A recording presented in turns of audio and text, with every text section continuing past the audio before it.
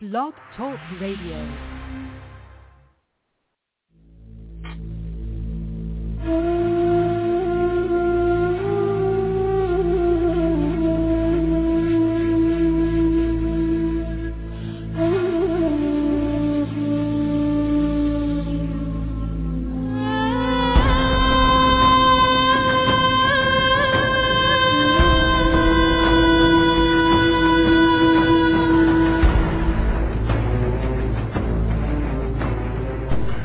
Planet X, Nibiru, megaquakes, nuclear war, martial law, New World Order, FEMA camps, guillotines, aliens, UFOs, fallen angels, Anunnaki.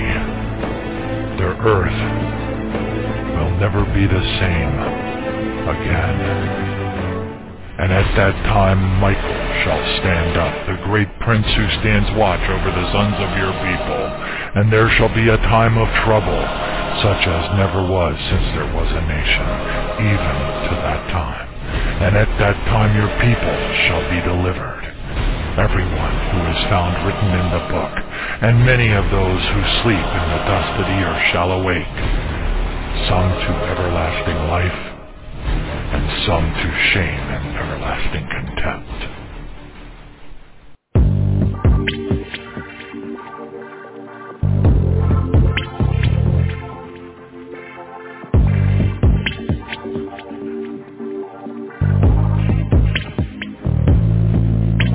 Alarms are ringing now. You really seem to hear. It's a minute before midnight. It's turning black. Can you hear me? Words from Mount of Olives. The owls of Patmos too. Tell all about your future. Yeah, you're the ones he's speaking to. Only those with discernment, not blinded by this world, can see what is the obvious. Hurtling toward the final hour. Oh, can you hear his call? He's reaching out to you. Come while there's still time. The door is closing out.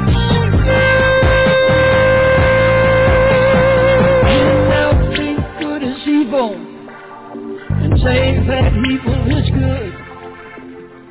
Every man does what he thinks is right. In his own eyes, ignore the truth. Leaders talk about nuclear war. It's now just a push away. Judgment is about to fall on man. Only the just will stand the day. Men led by evil spirits, they come from the other side, lead men to their destructive end. It's all written in His holy word. Oh, can you hear His call? He's reaching out to you.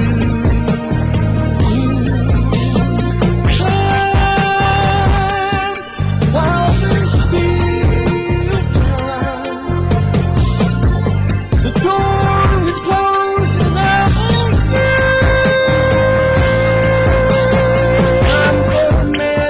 its course, 6,000 years have passed. Now judgment comes upon the lost. No time to waste, run to the cross. Drunk on lies of this age, feel too smart to believe. Trade their future for their lust. Blinded by sin, they call you to join them. Drawn into the order that Satan has designed. Men getting ready to sell their soul for a chance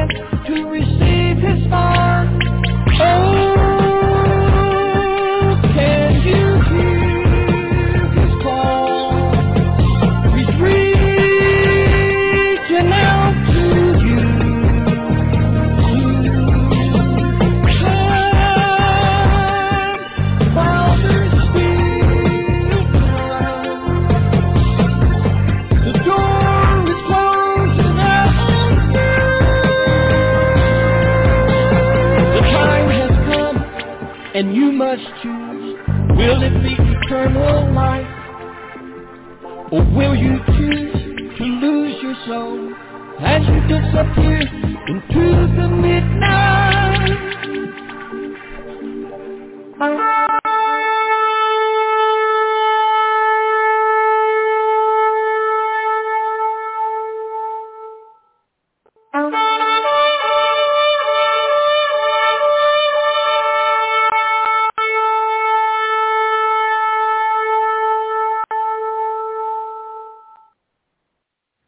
Dear Heavenly Father, we thank you, Lord. Father, I praise you, I praise you, I praise you, and I pray that everybody praises you with me, Father, for you are glorious.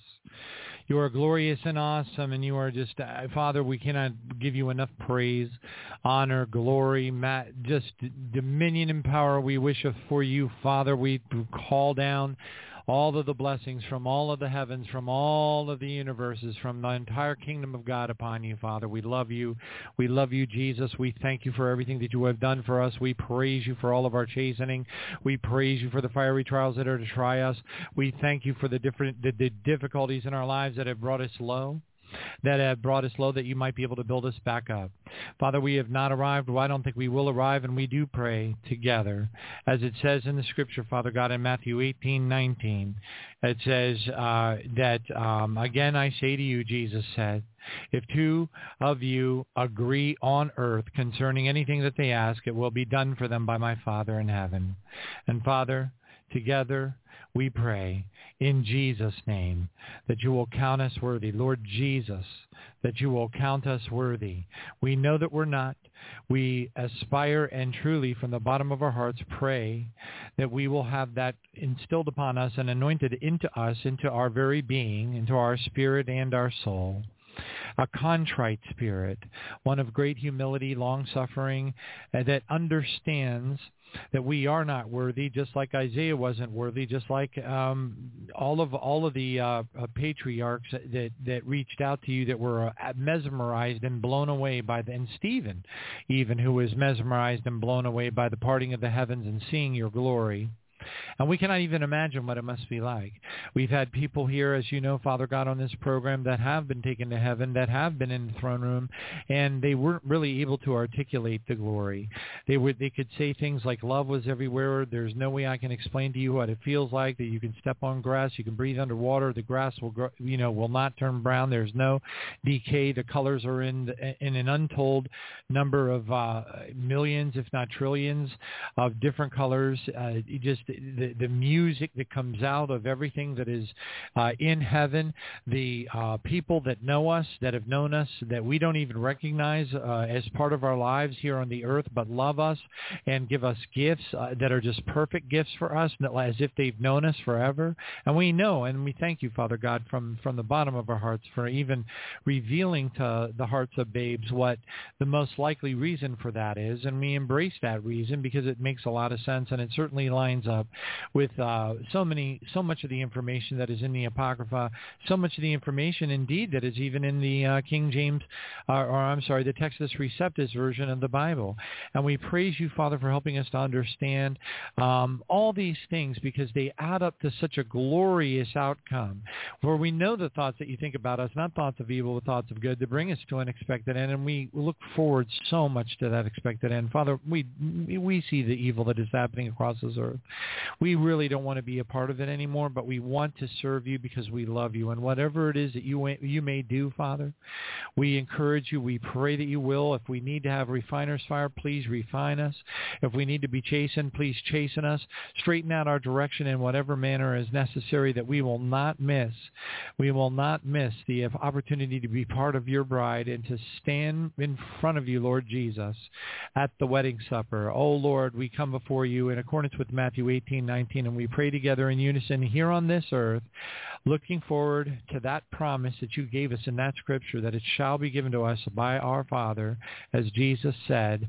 And we pray, Father, please, Lord Jesus, please count us worthy to escape all these things that are about to come upon the earth and stand before you at the wedding supper of the Lamb. We want this more than anything. We pray this more than anything, and we know beyond any shadow of a doubt that we are absolutely unworthy for such a blessing.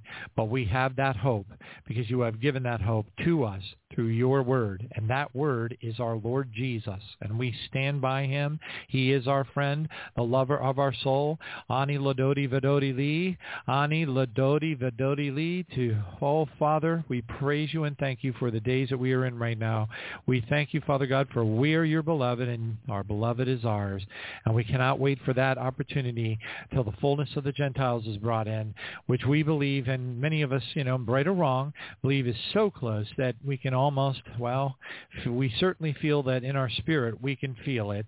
And without knowing whether it's months, weeks, or even, unfortunately, could be years, Father, we just pray that you will continue to anoint us, infuse us with a supernatural power, infuse us with a supernatural peace that passes all understanding, inject it, imbue it within our very existence and our soul and our spirit, continuously renew our minds that we are able to walk in perfect harmony or as close to perfect harmony as is possible in the state that we're in with your holy word, getting joy from the very promise that just maybe we are the way that we feel, the way that we act, the way that we are conducting ourselves here on this earth, the way that we're praying for the lost, the way that we're repenting of our sins with a contrite spirit, that we may be in alignment with your holy will. That gives us great joy, Father God, because we know that we're unworthy, and we pray so much. We not only that we are counted worthy to escape, but also, Father God, that we are in some sort of a supernatural way directed according to that narrow path. Not only the narrow path in the sense that we're practicing righteousness and holiness and doing the things that are in harmony with your holy will in our lives, but also, Father, that we are fruitful in our endeavors, that you will place upon us through an anointing of the Holy Spirit that we may not even be aware is happening at the time, just the right words to say, and especially the words that we shouldn't say. Let us lead through example. Let us lead through love. Let us lead through behavior of Jesus. Let us lead through the love that we show for one another, and never push anybody beyond their capability of understanding in days such as this, because people are on guard, and we don't want to cause any discord amongst the brethren. And we thank you, Father God, for this anointing. We praise you for the days that we are in right now, and we pray that you will lead us, that you will place us on holy ground, that you will help us to pray for one another, Father, in the name of Jesus, and that there will be a tenfold blessing in Jesus' name of divine protection upon any of those who are working in the workplace. It's one of the most difficult places to be right now on this earth in the state that we're in right now. And Father God, we pray that those who don't have to work, that have a little bit of extra time on their side where they can pray for those of us who are, we pray that they will, Father, and that you will abundantly bless them, abundantly protect them, and heal them of any of their ailments. Heal their eyes, heal their hearts, heal their blood, heal whatever part of their body. Fix those vertebrae, Father God. Take away the pain that is in their backs. We pray, Father God, for one another, and in the name of Jesus, that your holy fire will surround us on all sides, intermingled with a whirlwind of the Holy Spirit and a thorny hedge of protection, that nothing unclean will re-enter or touch this clean swept house. We declare that any entity of the darkness, worker of saint and live or dead human spirit, member of a witch coven, anything that cannot call Jesus its Lord and Savior, shall be struck by the holy fire of God at the very moment that they set their wills against us.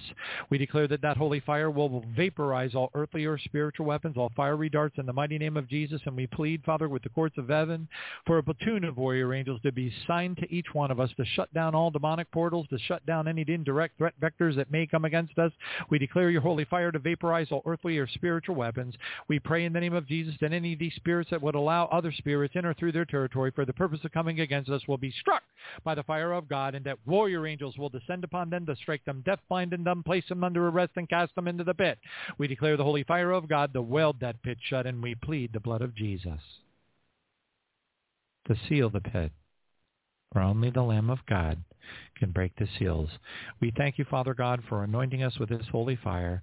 We pray in the name of Jesus that these angels will be guarding us, making good eyes blind, good ears deaf all throughout the week, and that we will operate under open heavens. We pray that you will divinely, through the power of mighty angels, keep those heavens open on our behalf.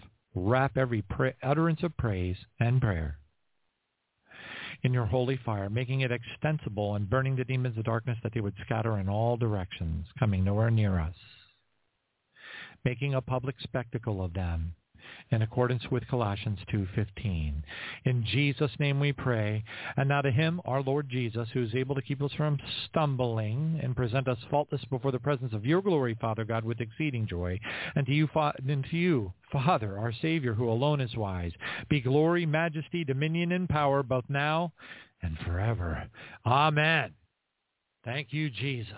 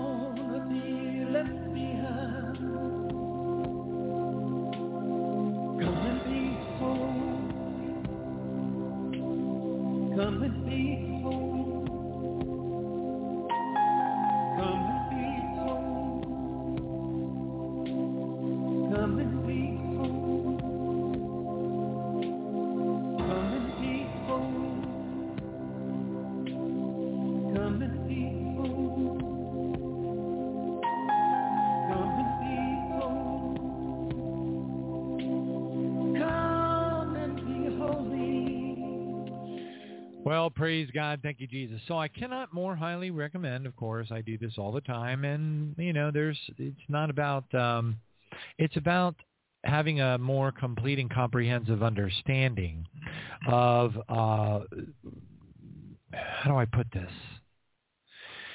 Let's just say that there were a couple of people, not a humongous amount, but a handful of folks that were very, what would be the word? Glad. We'll just say that they were glad and they felt that the prayer vigil was, not just a regular prayer vigil, but there was some dialogue that I shared in the beginning of it.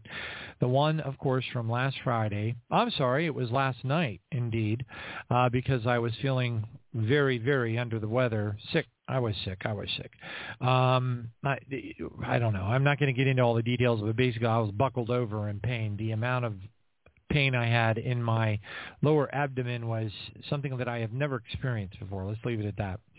So anyway, but then, I started to get better throughout Saturday, and I decided to do the prayer vigil last night, and I shared on that radio show my feelings, okay? And they're grounded in Scripture. Okay, praise God. And in regard to how we ought to be thinking about what's going on over in the Middle East, I'm going to keep it short tonight. I went into great detail on that. You only have to listen to the first hour, and you will be filled with all sorts of ideas that you can consider and also read the Scripture and seek the Lord on it. But in a nutshell, it's a setup for World War III. I'm not going to make the foolhardy mistake that was made by Alex Jones when he discovered the crisis actors at Sandy Hook. That was a mistake. It's not all or nothing. It's not A or B. It's not C. It's always going to be D, all of the above. Did it happen? Yes. Was it horrible? Yes. Did everything that they said happen? No. Okay, so what happens is crisis actors, lies of the media, things like that are used to exacerbate the magnitude of the problem to get people to become bloodthirsty and start to chant. We want Gaza wiped out. We want every single person in Gaza to be. We want that place to be leveled. To try to rally world opinion in the favor of what they already intended to do. Now, I'm not going to get into all the intricacies. I did do that for about an hour on the beginning of last night's program, and if you want to hear all the details, you are welcome to do so. I definitely encourage you to do that. My one little tidbit of advice that I would leave with you is that we are citizens of heaven. This isn't for us. The only thing that we do when we look at the events that occur across the world, we don't get involved. We don't go marching. We don't take sides. It's not who we are. We are sojourners. We are a royal priesthood, a holy nation, his own special people that were taken out of the darkness and into his marvelous light, 1 Peter 2:9. Okay? Therefore, as the elect of God, holy and beloved, put on tender mercies, loving kindness. We got to understand who we are. Okay, we're not a part of the foray, the shuffle, the sides taking, the guns, the violence, and all the things that are happening across the world that are going to get ever more intense. If you're friends with people in Israel and you're getting text messages and you're hearing their fear in their voice and, oh, God, pray for me, oh, Lord, Father, oh, my God, I feel sorry for you. I really do.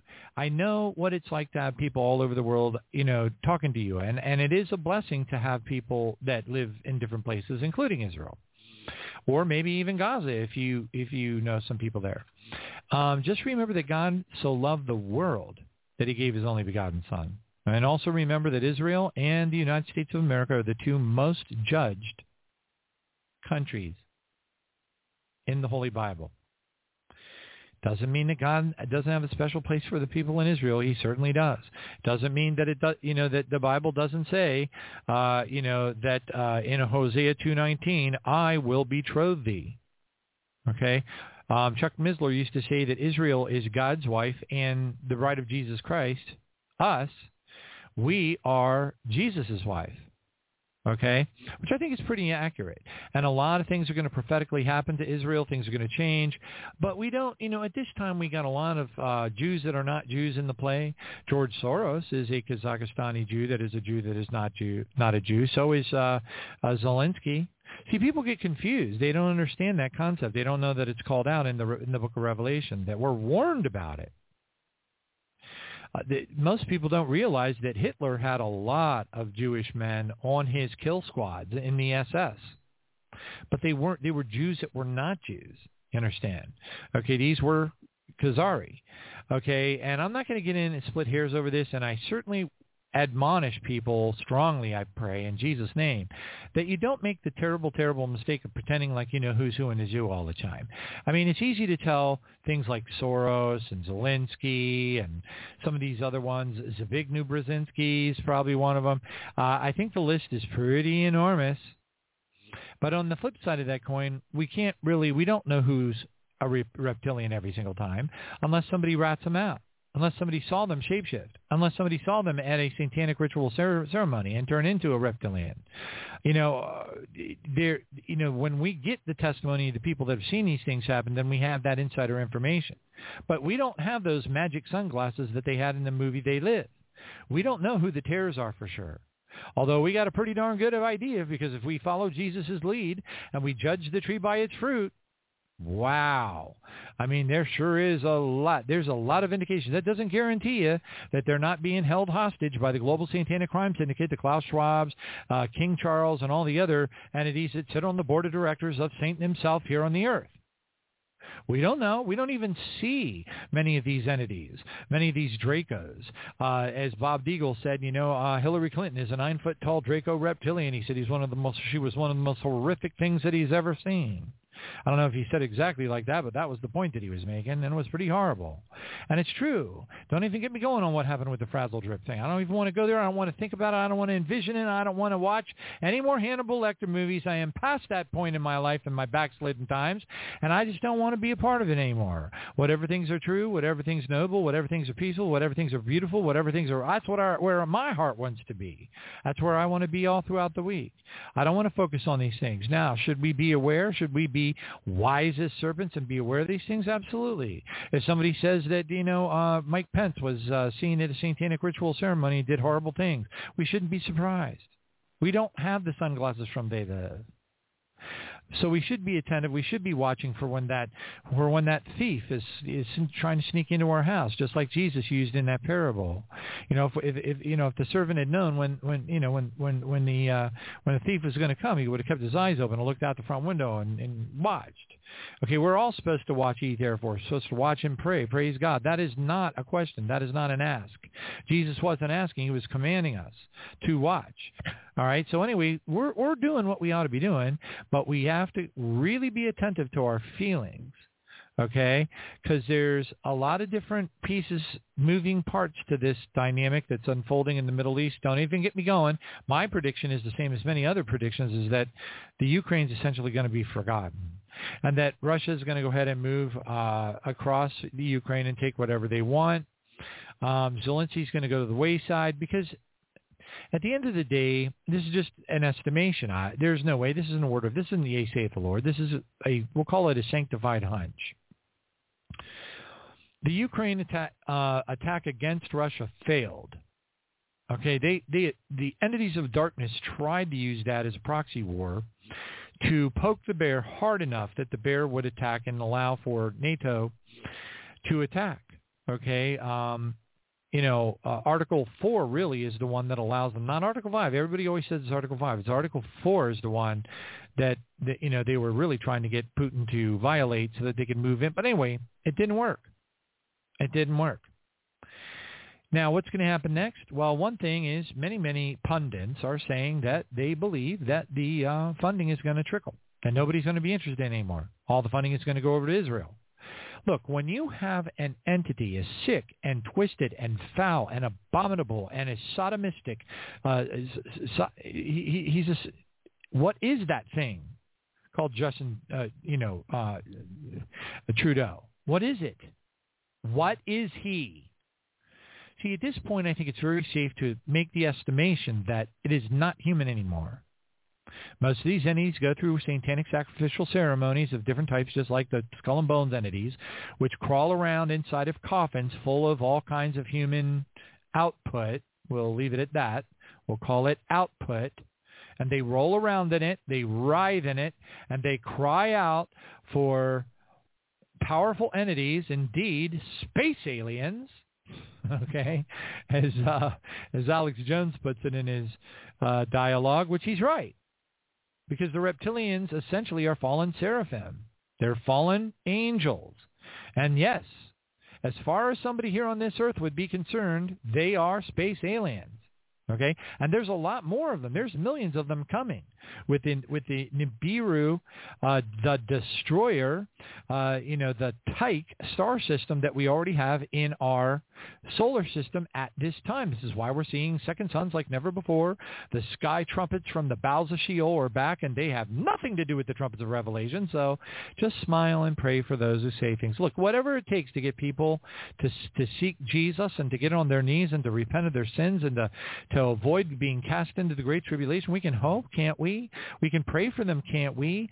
Maybe we're not able to open their eyes. Maybe we've crossed that line.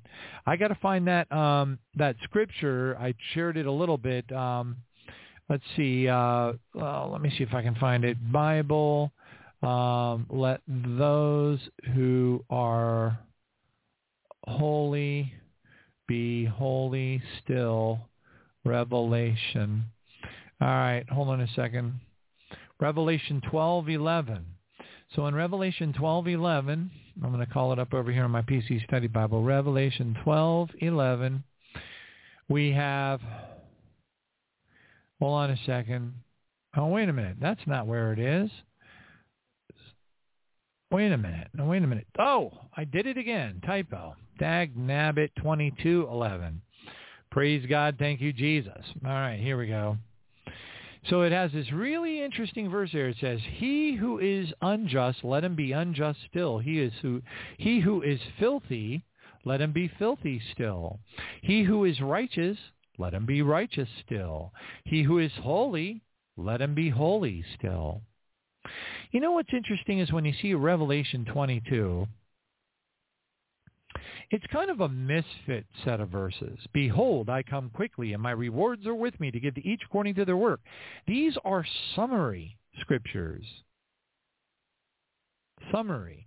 It's almost like Jesus had told the whole, Jesus and the Holy Spirit through John the Revelator and all that other stuff, and all these visions and things, and the angels and all that, were given this amazing view, prophetic, humongously and amazingly and stupendously and supremely awesome view of the end times, but heavily metaphorical in many cases, yes, but also heavily literal in other cases. And it's very difficult for most people to be able to discern between the two. That's because they lack understanding who's who in the zoo. They don't understand that there are alien beings involved. They don't understand that there are actual alien beings that are not part of this universe, that are not part of the fallen angels involved. They don't understand that the beings that God sends to earth for his judgment in Revelation 13 are not fallen angels. They don't understand that. Same thing with Joel. Joel 2. So it creates a chasm in the understanding of the interpreter. And they don't know what to plug in where, so they make incredibly inaccurate assumptions. And heaven forbid if they're a preterist, they'll say all kinds of wacky things. Oh, that happened back in the 1400s when Frank Finkelberry jumped off the whatever pass and fell into the chasm, whatever. I'm like, no. So anyway, literalism rules right now. It is the king. As far as interpretive skills of the Holy Scripture, as far as Bible exegesis, but you do have to know who the players are. If you don't understand who's who in the zoo, then you're not going to ever figure it out. And that's just how it works. Now, all that being said, when you get to Revelation 22, it's almost like a summary statement. It's like you've read the book. You've heard about all these different things that are going to happen. Chapter 1, and chapter 1, Jesus gives the report cards of the seven churches. Chapter 2, this happens. Chapter 3, this happens. Chapter 4, and it just goes into all these different things. Chapter 12 is kind of a summary statement that is highly metaphorical, that talks about the bride, but it also talks about Jesus, right, and all these other things. And then chapter 11 is about the two witnesses and the fire shooting out of their mouth. Is the Zechariah 2:5 fire, which is a type of weapon that is being used, and and all this other stuff. And, but then at the end of this big, long story with all these different chapters, there's a ribbon that gets tied on it. It's a summary. It's after you read this amazing story, there's this summary that comes up in 22 where Jesus says, "And now that you have heard the rest of the story, behold, I come quickly, and my rewards are with me to give to each according to their work," which are behaviors. Okay, you understand? Their behaviors. And we went over this on one of the prayer vigils when I did a deep dive on the talents and rewards and how it maps over to Galatians 5:19, which talks about our inheritance and whether or not we will or will not receive inheritance due to our behaviors and whether or not we practice those behaviors. There's a ton of stuff, that we cover a lot of times on the prayer vigil that I don't have time to cover on these shows. But anyway, I just wanted to share with you a little bit. This is very important, Revelation 22. Okay? Because then it says, he who is unjust, let him be unjust still. He is filthy, let him be filthy still. He who is righteous, let him be righteous still. And he who is holy, let him be holy still. Now think about that for a second. If that's a summary statement regarding the book of Revelation, let's just pretend for a second, for example, that it is. It's a summary statement. It's a conclusion statement. It's a wrap-up. It's a put a ribbon on the book. My summary of Revelation. And it says, he who is, filthy still, whatever, let him be filthy still. Doesn't that sort of imply, like where we are today? I mean, right now, if we try to explain any of these things to our moms, our dads, our fellows, our brothers, our sisters, the people in the church, whatever the case is, what happens? Well, they either go into a state of denial and start calling us names and conspiracy theorists. They don't understand that Obama's the Antichrist. They don't have any of their foundations correct. And everything that we say to them just paints us out as some kind of a raving lunatic. It almost kind of echoes this scripture. He who is unjust, let him be unjust still. It definitely echoes the scriptures in the parable of Matthew 22, where the first group of servants, which would be us, were sent out to invite people to the wedding, but they were not willing to come. And they said, oh, phooey on you. And they went back to their businesses and their farms, and they did not accept the invitation to the wedding. But then the great king sent out other servants. Why would he have to send out other servants? Why would there have to be other servants? Because the first group isn't here no more. Let us all pray that we are counted worthy to escape all these things that are coming upon this earth, because we don't want to be here. We don't want to be here when the day of the Lord occurs. Don't even get me going on quoting, I forget what scripture it is. If I forget, I apologize. But there's a scripture that is basically comes right out and says, what kind of a nutbag would want to be here for the day of the Lord kind of thing. I used to think, there's a lot of things I used to think that were wrong. Speaking of which, a little bit of a trumpet fanfare here, praise God.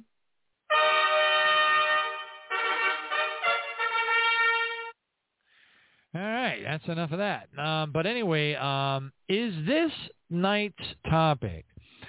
So I was reviewing, as I do a lot. Okay, in case you haven't guessed, I have a type of, it's not like, oh, I think the door's unlocked, I got to go back home. It's not like, check into a psychiatric institute and stay there for 3 years while people study me. It's not like that. But I do have a little bit of OCD. I want, like, for example, if I put, like, different soups into the cabinet, I want them to all be faced up. Don't, like, I want all the Campbell soups in one row, and they all got to be facing directly at me, just like in the grocery store. I don't want any gaps between them, in the back.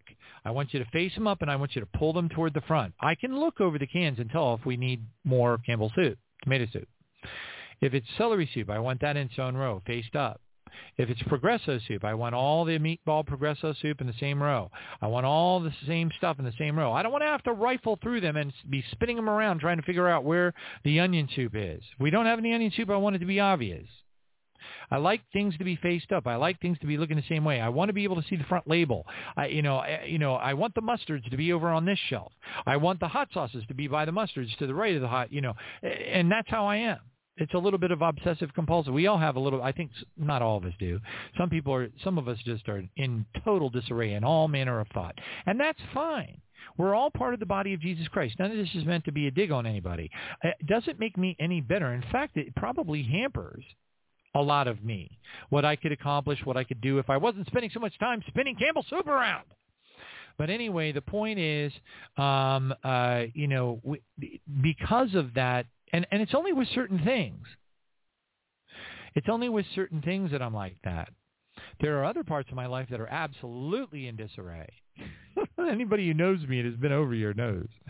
Like, Johnny, what are you going to do about that? Look at that. That's a mess over there. Oh, I'll get it. I'm the king of procrastination. I even just bought a book on how not to procrastinate anymore and the advantages and how much better you'll feel about things. Like yesterday, I got some stuff done that I've been putting off. I am the king of income tax return. What do they call that when you defer to October? Extensions, that's it. And then the other day I was like, oh, man, I know the day is getting close. I had to actually do a web search to find out when the drop-dead deadline was for the extensions. Unfortunately, it's tomorrow night, but I did get it done yesterday, which I'm glad. I actually did feel good, just like the procrastination book said. If you just dig in and get it over with, you're going to feel good. You're going to be beating your chest. You're going to be in a good mood. Now, I wasn't feeling good when I saw my homeowner's insurance upcharge. They're now charging me another $110 per month to keep it. I don't know how much long I can deal with this before I got to bail. I don't know. I might bail. The hard part for me is when I do bail, I'll be downsizing so much. It'll be the equivalent. It's significant. I'm going to have to leave all my furniture here. It's going to be a change of life on a magnitude that I'm just simply not accustomed to it. I haven't lived in an efficiency apartment since I was in my 20s. And let me tell you, if you move from a 2,000 square foot house down here in Tampa, Florida, to a colonial style house in southern central Pennsylvania, let me tell you something. It's going to be like moving into an efficiency. There aren't no king size beds that fit in those bedrooms. No way, no how. So my puppy dogs are going to be like, they're either going to squeeze onto my queen, if I can even get a queen in the room, and that may not even be possible.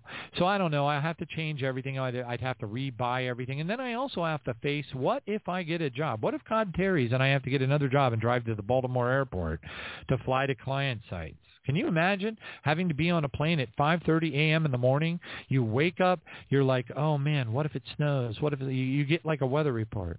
See, I wouldn't have, if I downsize to that point, I won't have a garage.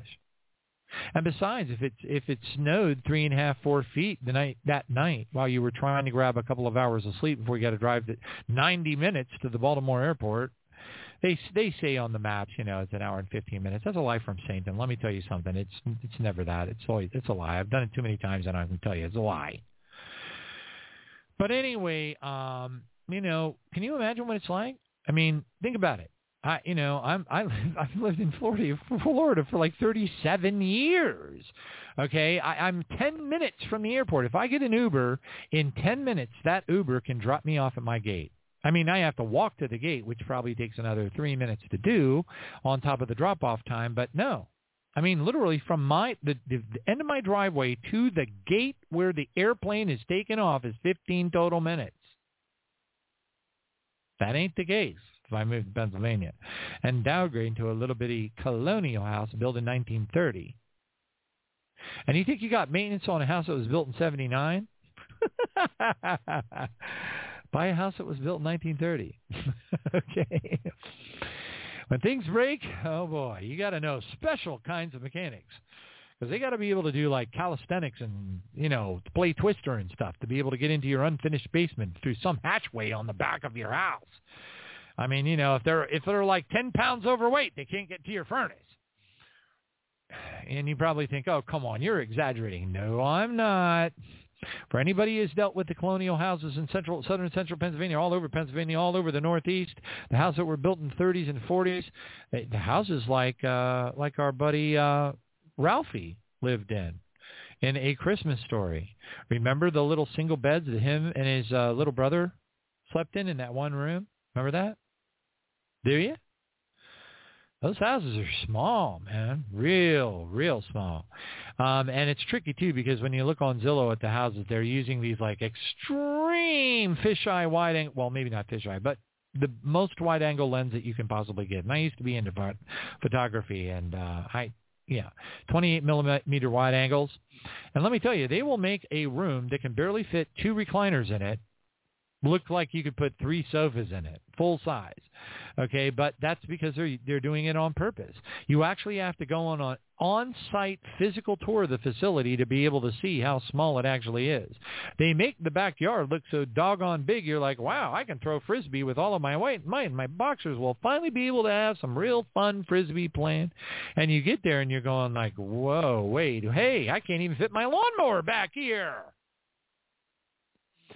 So anyway, that's a little bit of an exaggeration. That's a lot of bit of an exaggeration, but it still makes my point. And then you wake up at 1 o'clock in the morning. Your plane is taking off at 5:30. You don't have a garage, and your car is under 3.5 foot of snow. And oh, by the way, the only parking that you had for your house because of where it was positioned on that particular street was on the side where an alley is. Oh, and by the way, did you know that when the snowplows go through, they don't do the alleys? And if they did do the alleys, all they would do is push the snow up over the top of your car. So now you got to unbury your car. You got to defreeze your car. You got to break into your car. And if you do get in and by some miracle of Jesus, you can get the engine turned over, okay, then you got to look at the road and say, whoopsie daisy, I've got to dig a path from where my car is all the way onto the main road because the snowplow just put a 7-foot tall, gigantic mountain known as Everest in front of my car and the main road. Thank you, Jesus. Oh, and you got to do all this before you start your journey on the frosty, cold, slippery, black ice highways all the way down to the Baltimore airport. Yeah. So anyway, it's funny. There's this old saying, the grass is always greener. You know why? Because it's fake. So I don't really know what I'm going to do. It's so attractive to get everything paid off. There's so many things about it that I like. And then when I do a real reality check and I start to look at all the different moving parts, I'm like, wait a minute. Is this smart? What if I get up there and my family doesn't want to see me? I go up at Christmas time and everybody wants to see me. Come to our house. Can you spare time on Monday afternoon to come over? Maybe we can have a couple of cookies and talk to Mary Ann, and you haven't seen Dawn in a while, and yada, yada, yada. And a little bit of Stromboli here and a little bit of Stromboli there. And this, that, and the other thing. And you're like driving all around, and it's like, all kinds of Christmas music playing and stuff, and you're pumping the brakes, going down these hills because there's ice everywhere and everything else. And you finally, and everywhere you go, everyone wants to see you, and it's a great thing. And, it's just like that song, oh, there's no place like home for the holidays. It's just like that song, But the problem is, what about later?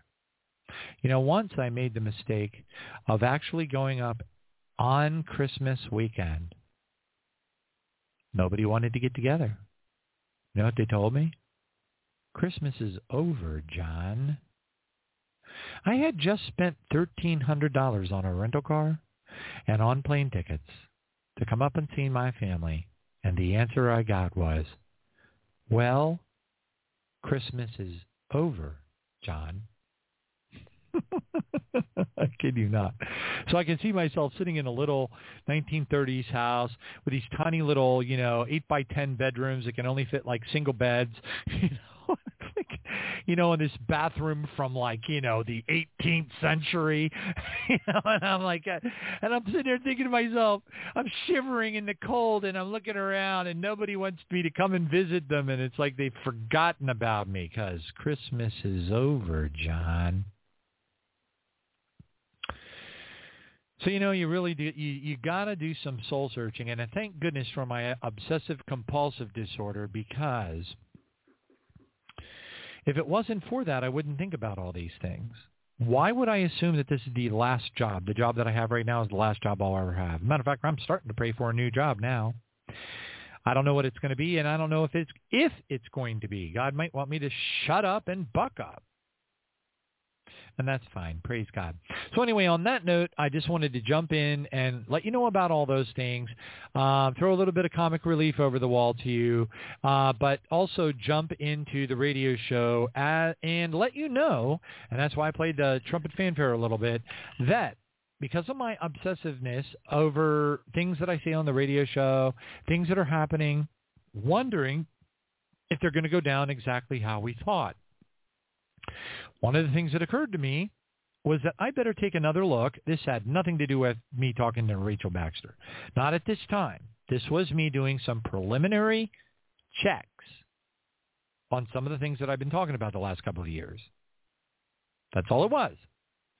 Just me doing some checks and balances. When was it that Aurora said that the jets are going to shoot 2 tactical nukes into the Fordow facility in Iran?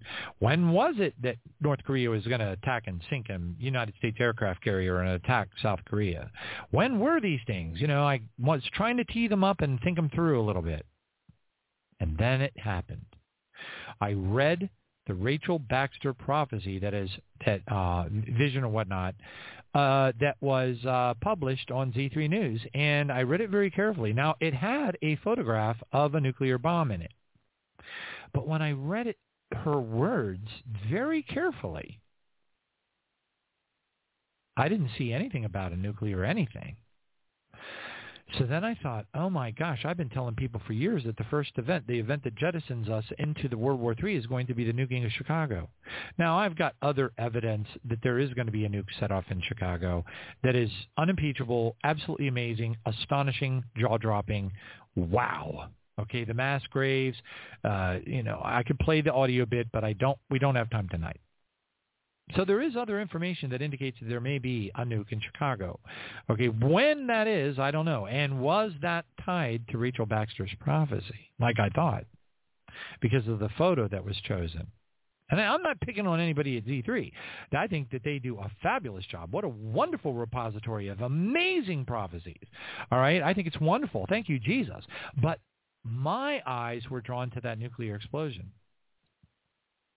So then I got in direct contact with Rachel, and Rachel said she wanted to take it to the Lord and pray about it, and she agreed to come on the show tonight, and that's what we're doing tonight.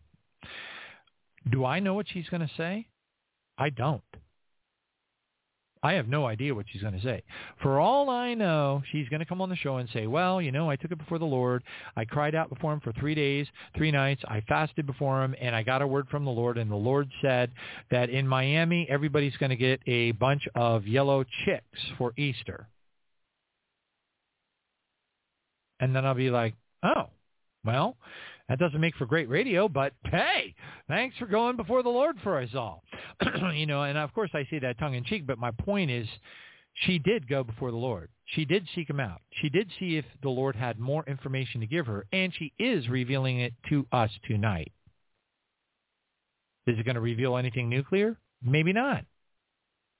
We have no idea. So you're going to be surprised just like I am surprised.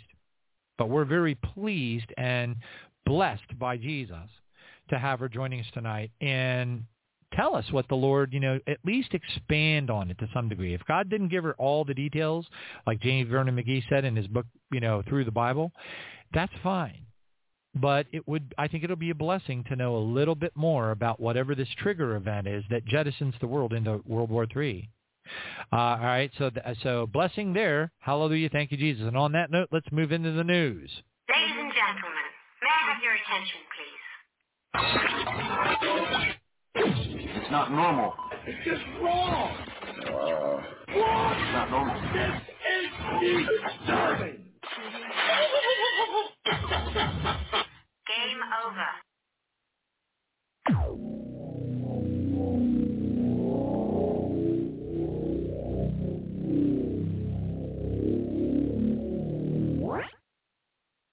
All right. Thank you. Thank you so much, Justin. Thank you so much, Vera, for your feedback on the sound. Praise God. I thank you, Jesus, for both of them. They cover for one another. I don't even think they realize that they do cover for one another. But there are days that, Vera's got things going on because of her own challenges in life. And same thing with Justin. So, but between the two of them, thank you, Jesus. At least I have some feedback. Like I said, I actually one time did an entire prayer vigil for 2 hours. Nothing. I was talking into the mic. It was just me by myself. Blog Talk wasn't recording. Nothing was recording. Nothing happened. Nobody heard nothing. Because I didn't have any feedback. I just assumed it was working. All right. Praise God. So anyway, on that note, let's go ahead and blast through this news. Hallelujah. All right. First up, praise Jesus. Jihad declared. Now, we all know about this. Hamas calls for global Muslim uprising against Israel on Friday the 13th, and we all know that that was a dud. Now, does it mean that there weren't like gazillions of people in Jordan and Lebanon and Syria and Iraq and all over the place and all over Egypt, whatever, that were all protesting on behalf of, the Gaza and all that? No. Were the protests not worldwide? Yes, they were. Okay, so again, we know that there was that, and there was a couple of people that were knifed. But come on. If you're calling for global jihad, you'd think something big would happen. And I'm sorry, but if, I don't mean this to sound bad or anything, but big to me is like Oklahoma City bombing big. And if it's going to be something smaller, it better be on all the news worldwide. But it wasn't. So that was a flop. All right. I'm sorry for anybody that got hurt during the event, and I'm not suggesting that there won't be other events. However, I definitely wanted to, point out what I guess is the obvious, which is that, that it was a dud. All right. Hold on a second. There's one thing. Okay. Hold on. And, yeah, there it is. All right, I got to flip the switch. Hold on. No, doggone it. There we go. All right, I just flipped the switch. Okay, so anyway, I don't know if it was the Tonight Show or what show it was, and quite frankly, I don't really care. But I'd like you to hear the new fake John Fetterman. Doesn't look like him. Barely at all. And listen to him talk. We know just by the way he's talking that it isn't Fetterman. But let me go ahead and play this for you real quick. This is absolutely ridiculous. You all need to know that America is not sending their best and brightest, to watch. Okay, you just heard what this entity said. What he said in that, 3 seconds of playback was more than Fetterman could squeak out in an hour. Okay? So we know that this is another fake entity. They tried with another fake entity, and then people were calling out the fact that the tattoos weren't on his own. Oh, whatever. Oh, land of rubber masks, shape-shifting reptilians, and all kinds of sick, perverted evil. I just wish we could get off this alien demon-infested rock. Hallelujah. All right, this is from Lindsey Graham regarding bombing of Iran. He means it, and he wants it to happen. So let's go ahead and bring this up. Double-clicking it again, and here we go.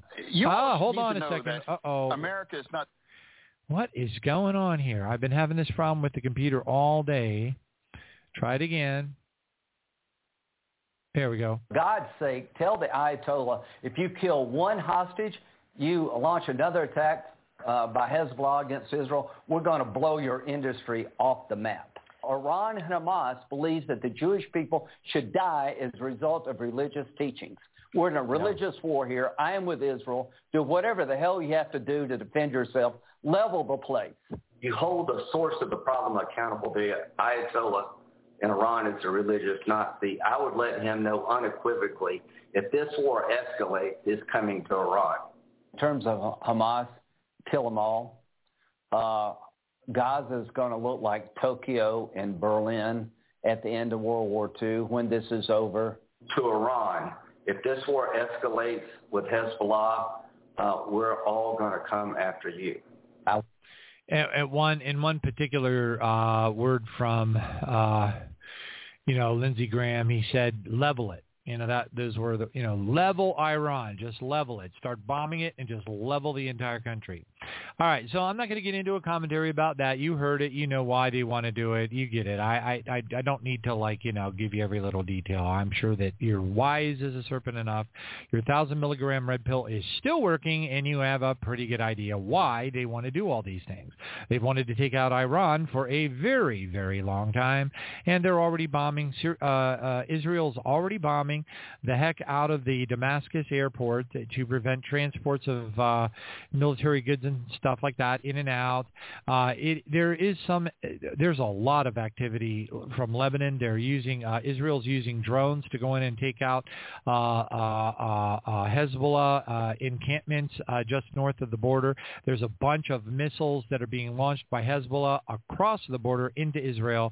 So there's a lot of activity going on, and again, we just need to watch, but we need to stay disengaged because we are not from here. We are not staying here. We are to keep our mind stayed on things above, on the Lord Jesus. And, I'm not going to get into Psalm 91, but it's all in there too. You'll have 1,000 fall at your left hand. You'll have 10,000 fall at your right.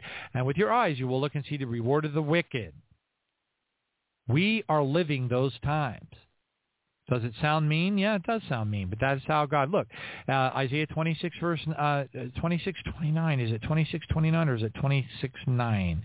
B. It says, when your judgments are in the earth, the inhabitants of the world will learn righteousness. I think it's Psalm 162 verse, I can't remember, and now I'm mad at myself, but anyway, it says, at midnight I will rise to give thanks to you because of your righteous judgments. They're righteous. Why? Because they end up bringing more people into heaven than ever would have made it without them. Journalists say that no evidence of beheaded babies exists. The Israeli journalist says that he saw no evidence of any Hamas beheaded babies during a media tour of the village. And by the way, this is only one report. There are literally dozens and dozens and dozens of these reports all over the place. So as a matter of fact, believe it or not, the young woman who did the most popular, we'll call it the most popular report, she was on the scene. There was a lot of commotion in the background, and she even started to tear up about these beheaded babies. Well, she came forward on, I don't know how many different venues she came forward, but I will say that she did come forward on my Finely Tuned Twitter feed and said she apologized. She actually announced an official apology to the world that she should have looked into it further before she, reported on it. Because in her opinion, there was no corroboration whatsoever from any of the IDF, any of the Israeli military, no corroboration. In other words, it was totally fabricated. All right. So anyway, okay, so we're getting really close. At this point, we got Sister Rachel. We want to bring her on the program. We do not want to hold her over, okay, because she's been notified by Sister Nancy about, the 8 to 9 slot. So let's go ahead and bring her live and just praise God for this awesome opportunity to get a little bit of a deeper understanding of whatever the Lord has revealed to her in regard to what he showed her several years ago. I think it was back to all the way to 2015, perhaps. I don't know. Maybe my memory fails me, but let's go ahead and bring on Sister Rachel right now. Praise Jesus. Here we go.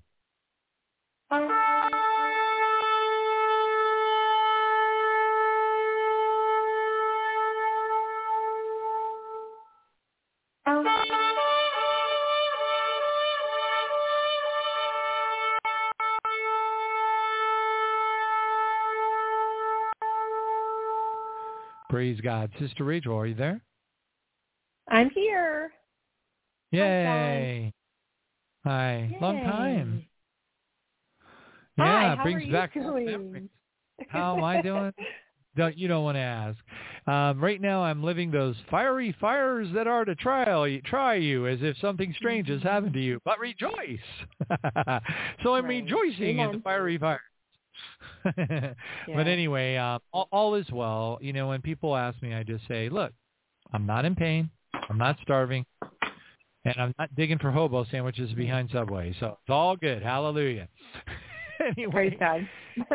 I'm going to go ahead I know, right? I'm going to go ahead as we always do, grab my little virtual folding chair, and I'm slipping now, as everybody can see, I'm slipping into the back by the curtains.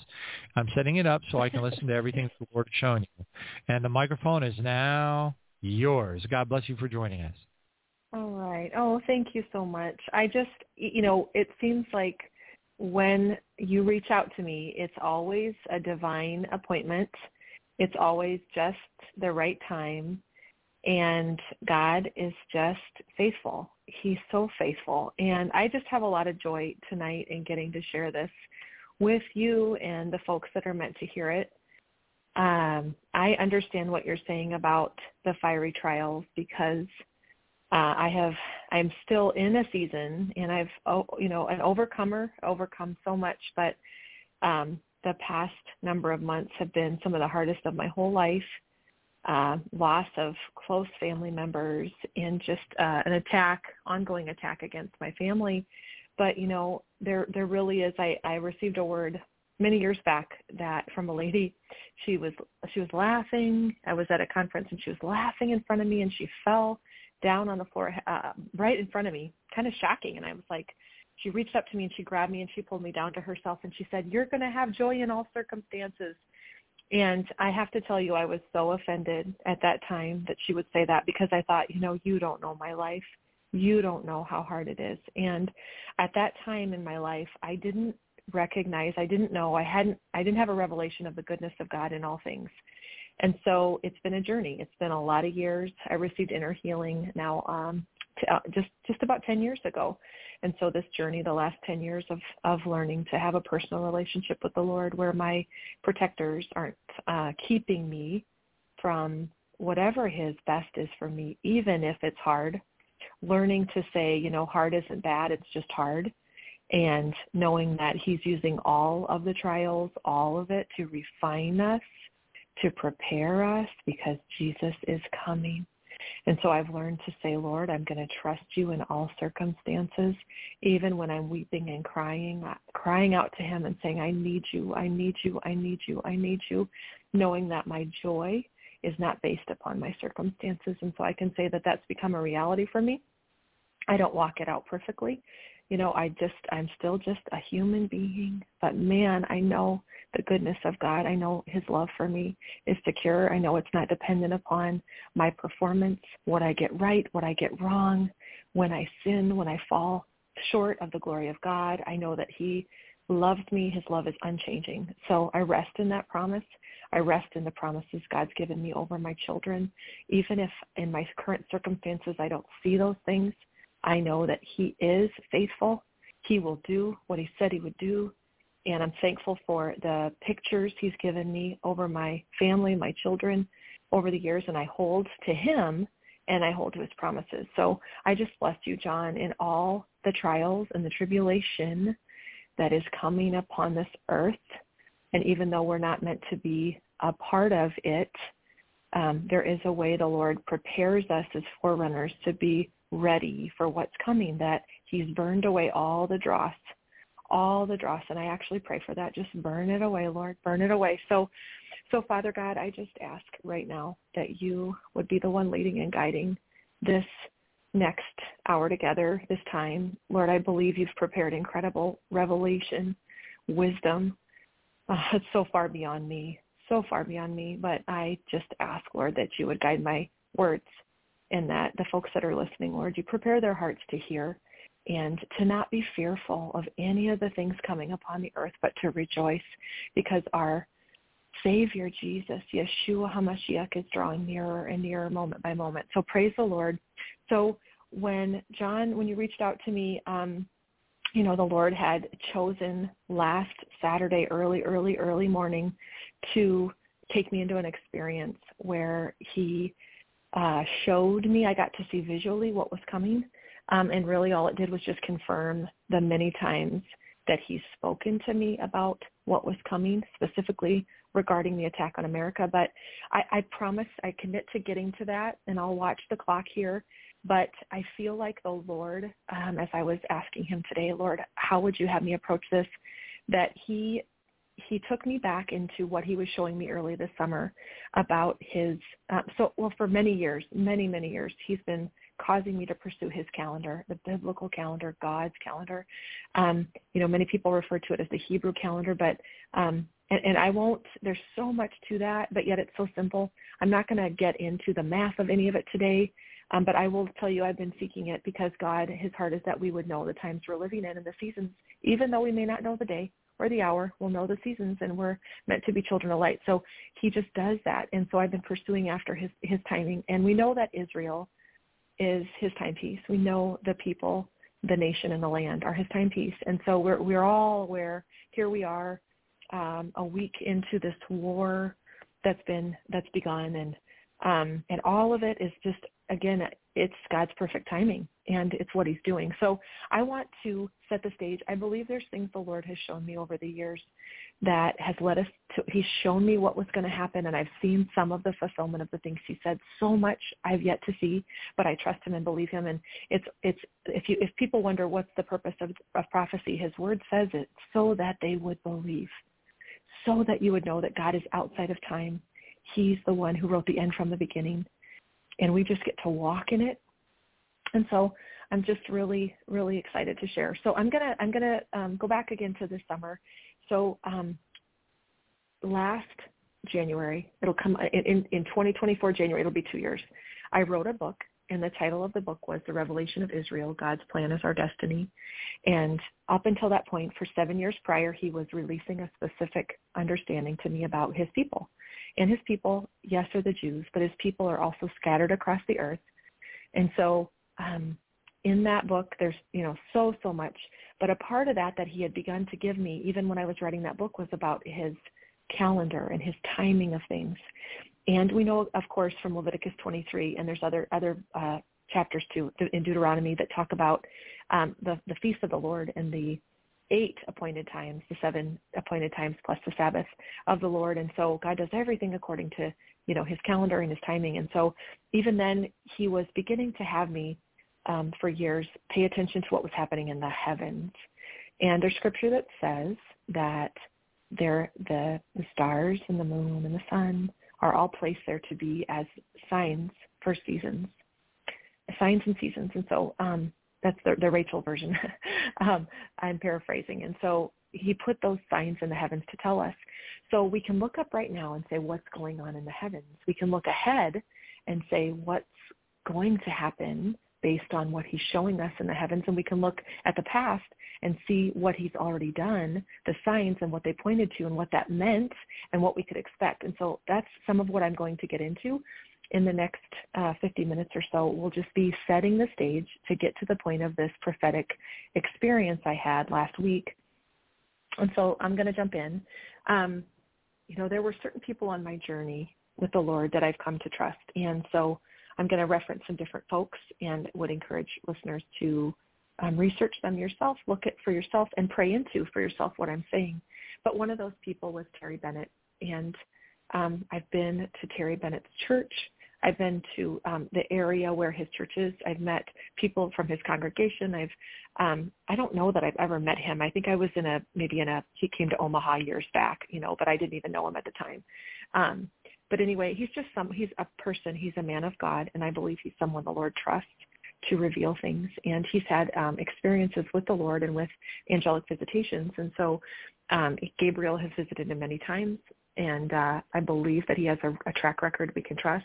And so I just want to point to that if listeners aren't aware, he's someone that is worth listening to.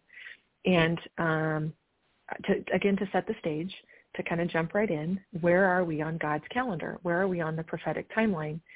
Back on April 2nd of 2022, Terry had an experience while he was in a conference where Gabriel stood behind him and he pointed to scripture that was in front of Terry that he didn't even know was open, and it was open to Revelation 5 and the Lamb with the scroll. And the angel said, this is where we are. We're right here. The Lamb has the scroll. And what I want to say is that back in May of 2015, I had one of my encounters with the Lord where I had an open vision, and I opened my eyes and I saw it was like 1 trillion tiny scrolls dancing in the air, all in the shape of a scroll. And I heard the Lord say, very powerfully, it was still an inner voice. It wasn't the audible voice of God, but I heard him say, this scroll is being opened. And so, that was for me back now 8 years ago. And as I was on my journey with the Lord, hearing his voice, that was one of the first encounters where I knew in my heart of hearts that we were stepping into that timing, that we were the people chosen to live at the end before Jesus comes and we have the millennial reign of Christ. So here it is now, go ahead 7 years from that timing when Gabriel stands behind Terry Bennett and says, this is happening, right? So it's an active thing. Then on October 5th of 2022, so last year, a year ago, Angel Gabriel came back and told Terry that the first horse of Revelation 6 had been released. And just a reminder that the first horse is the conqueror on a white horse. And then I saw when the Lamb broke one of the 7 seals, and I heard one of the 4 living creatures saying, as with a voice of thunder, come. I looked, and behold, a white horse, and the one who sat on it had a bow, and a crown was given to him, and he went out conquering and to conquer. And so what I believe the Lord showed me, and I know different people probably have maybe a different understanding, but I believe it's twofold. I believe that Lamb, that conqueror is Jesus. Absolutely. Jesus going out to conquer the enemy of our souls, but also the counterfeit of that is Satan going out to conquer. And so I believe, again, that I'll talk to here in a minute, a sign that happened in the heavens that I believe corresponded with that first seal being opened. And then on April 8th, here just, 6 months ago, the Spring Feast of the Lord this year, April 8th, the second seal was opened. And Terry talks about an experience he had where Jesus himself came and released the red horse, and he saw the red horse actually charge at him, and he stood his ground. And the red horse charged, and the red horse was released. And so the red horse is the horse of war. When he broke the second seal, I heard the second living creature saying, "Come." And another, a red horse, went out, and to him who sat on it was granted to take peace from the earth, and that people would kill one another, and a large sword was given to him. And so that, I believe, in my heart of hearts, where I personally believe is that the first two seals have been broken. I don't believe that necessarily means that we are in a 7-year period. I don't personally believe that has to correspond with an exact 7-year period. And I've been on a journey to get to that place in my understanding. I personally am looking for the midpoint for the 3.5-year period. I believe Scripture is very clear about the last 3.5 years and everything that will happen in the last 3.5 years. So I'm just kind of being honest with you about that on my journey in Scripture and with the Lord. But we know that the next seal that is released is the seal of famine. And so I do not personally believe that this seal has been opened yet, but I'll just read it for you to remind you. When he broke the third seal, I heard the third living creature saying, "Come." I looked, and behold, a black horse, and the one who sat on it had a pair of scales in his hand. And I heard something like a voice in the center of the 4 living creatures saying, "A quart of wheat for a denarius and 3 quarts of barley for a denarius, and do not damage the oil and the wine."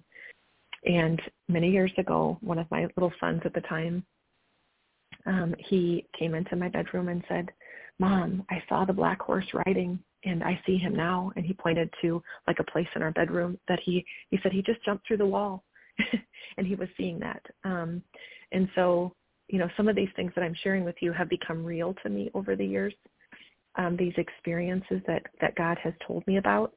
And, why am I someone who can talk with authority on these matters? Though I'm just a person and my understanding might be flawed, the Lord, we each have a call in our life, and the Lord sent an angel to me and said to me very clearly, the angel stood in front of me and said, "You've been called to see that which is coming upon the earth. Tell them what is coming." And at the time when he did that, I thought, Lord, I have no idea. Who am I? I have no way to tell anybody anything. And so I've, over the years, just come to accept. I will share anything the Lord gives me. I will trust in him. I will lay down my reputation. This is not, I don't get any of my value from this. I just want the Lord, when I stand in front of him, and know in my heart of hearts that he'll say, "Well done, good and faithful servant." And he'll hold me close, and he'll be proud of me as his daughter. And so that's where my value comes from, is just who I am in him. But I do want to be obedient, and I do want to share. And so I'm going to, along those lines, I will say to you that on January 3rd of 2016, was awakened, and in the spirit I heard, "See." I saw before me twirling figures as if dancing in another time, with sacks on their back. They were adorned by jewelry, fancy clothing, and had their hair done up. I was made to understand they were joyful in the Lord for having listened and prepared. Then I heard a very clear voice that said, "I am raising up the Josephs. The date the famine begins is January 16th. I went back to sleep, but was awakened again and saw in the spirit a huge pile of mechanical bows, but no arrows to go with them. And then I went back to sleep again, but was awakened again and saw in the spirit and in the corner of my room a very tall figure who appeared in a dark robe, who I believe is the angel of death. He is the Lord's angel. I had peace in seeing him, although it was very, it was a kind of a crazy experience. And he said to me, "Tell them what is coming." And so I will say to you that in December of 2019, I felt like the season of the fulfillment of this was coming, at least the beginning of it, on January 16th of 2020. We know now that we look back and we saw the COVID pandemic begin to play out at that time. But I believe we saw the beginning of the season, but I do not believe we saw the precise fulfillment of that word that I was given. And so a beginning period. And I have a word the Lord gave me where he talked about that the time of Jacob's trouble had begun at that point. So I'm just sharing that. Again, I think there's different people that believe different things about that. So as I go on, and I want to talk to you about the things that we have seen happen over the last number of years, the things, the signs in the heavens, and what's coming up. And then I will be able to kind of walk you through the things the Lord's pointed out to me, what it has meant what's happening right now and what's going to happen in the spring specifically, and then even into the period between 2026 and 2029. So I think there's a picture that begins to come into view for all of us as I lay these things out. So I told you that was the first time the angel of death appeared to me, and a year later, on January 7th of 2017. So a year later, this is when this angel returned to me, and he said, pull up the word here in front of me, I was awakened again just before 3 a.m., so hot that I was physically uncomfortable. As I was waking up, an image came before me like it was being projected from a spotlight. It was of 2 coins, each with a silhouette of a face, like the look of nickels, coming together from the left and the right to meet in the middle. And then the shape of a V came down from the top to touch them. It wasn't just a V, but I immediately thought of the V shape was like an upside-down pyramid, like we see on our currency. I didn't understand until I was fully awake that this is what the Lord was showing me, where we see the all-seeing eye on dollar bills, but turned upside down. And so in this experience is when the angel said to me, woe to the inhabitants of the earth. You've been called to see that which is coming upon the earth. Tell them what is coming. And so if we think about the signs in the heavens, we know that on August 21st of 2017, we had the first solar eclipse in our country in recent memory. And so I can remember very clearly where I was. So many of you may have, experienced this. I'm from the Midwest, and so I was in Nebraska. We were able to drive just like an hour or 2 away to get to be in the area of totality on that day to see the solar eclipse. And if you remember, it actually crossed our country from Oregon all the way across the country and exited out of South Carolina. And so yesterday, there was another solar eclipse, but it was in the southern United States and really went through the area of Mexico and South America, where it primarily was. But what is coming on April 8th of 2024 is another solar eclipse, but this time it's going to move across the country the opposite way to form an X.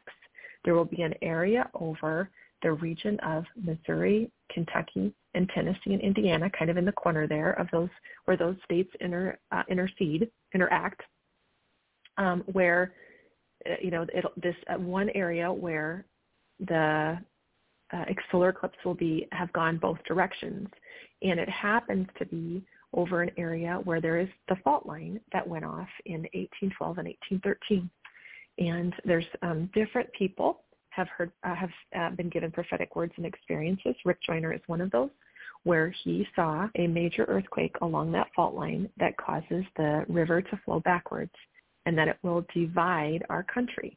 And so it's just interesting that that's the area, the region, where this solar eclipse will have gone over both ways. And so that's coming. We know that's coming next year. And I'm going to reference back to that because not surprisingly, there will be something pretty incredible going on in the heavens at that same time. So obviously there's a solar eclipse, but there will be some other things that I want to be able to point you to. So back in 2017, the first time there was a solar eclipse, August 21st, I'm sure most of us know that on September 23rd, 2017, we saw the fulfillment of Revelation 12, verses 1 and 2. So I've got some reference materials in front of me here that I'm using to be able to talk through this. I'm just looking for that. And so I want to read Revelation 12 to you. Now a great sign appeared in the heaven. And so how do we know it's about a sign in the heaven? Because in this particular scripture, it's very, very obvious. The Lord is saying, look up. A woman clothed with the sun, so Virgo, with the moon under her feet, and on her head a garland of 12 stars. And so those 12 stars were made up of Mercury, Mars, and Venus, plus the stars of Leo, the lion, the constellation of Leo.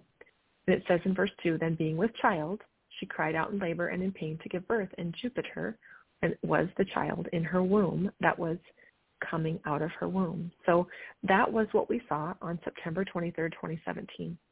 So I remember when that happened, and so here we are, over 6 years, just over 6 years later, and wondering to the Lord, well, when would we see the next part of that sign, verses 3 and 4 that talk about the dragon. And so I'm going to go into some detail on that and give you maybe a little bit of insight that I feel like the Lord's been giving to me. I will say I'm going pretty fast through this, and so I have some pretty detailed YouTube videos on my channel, Rachel Baxter. If you're interested after this in really getting into the meat of this and looking kind of scripture by scripture and going through some of the reference material the Lord's brought to me, one of those books was called The Store. I'm going to make sure I say it right. I wrote it down. The Story in the Stars by E.W. Bullinger. And so it was a book written 150 years ago. So the Lord had me using that book as my reference material when I was making those videos. So just letting you know, if you're like, gosh, this is a lot, and you want to follow along, you can go back and look at some of those other videos that I've done. And so so we also know that, that August 21st, first solar eclipse, September 23rd, 2017, we saw the Revelation 12:1 and 2 sign. So then we also saw speed ahead 5 years, but in that period of time when Terry Bennett had been given the word, remember October 5th of 2022, that the first seal of the scroll, the 7 seals, had been opened. So we saw a super blood moon happen, and this was during the timing of Sukkot, or Tabernacles, one of the 7 feasts of the Lord, one of the last one that's called out in the book of in Leviticus 23. It's one of the last fall feasts, and I believe it points to that millennial reign of Christ and us being with him. And so to me, that's pretty incredible. And around that same time, so on October 9th, we saw a gamma ray burst happen, which was the longest gamma ray burst that was ever recorded, ever known to have happened. So again, if you talking about, not just present day, but like looking at records, Chinese records and other records that have been kept for thousands of years. So this was a gamma ray burst that happened on October 9th. I just want to read to you part of the article here. It stood out even among the long-firing gamma ray bursts previously observed. Its photons bombarding satellite detectors for about 10 minutes. So this is absolutely unheard of. Passing through our solar system, sending astronomers around the world scrambling to train their telescopes on that part of the sky. And so the gamma ray burst is the most powerful yet recorded and likely could be the birth cry of a new black hole. And so in our research group, we've been referring to this burst as the BOAT, B-O-A-T, brightest of all time. Because when you look at the thousands of bursts of gamma ray telescopes have been detecting since the 90s, this one stands out.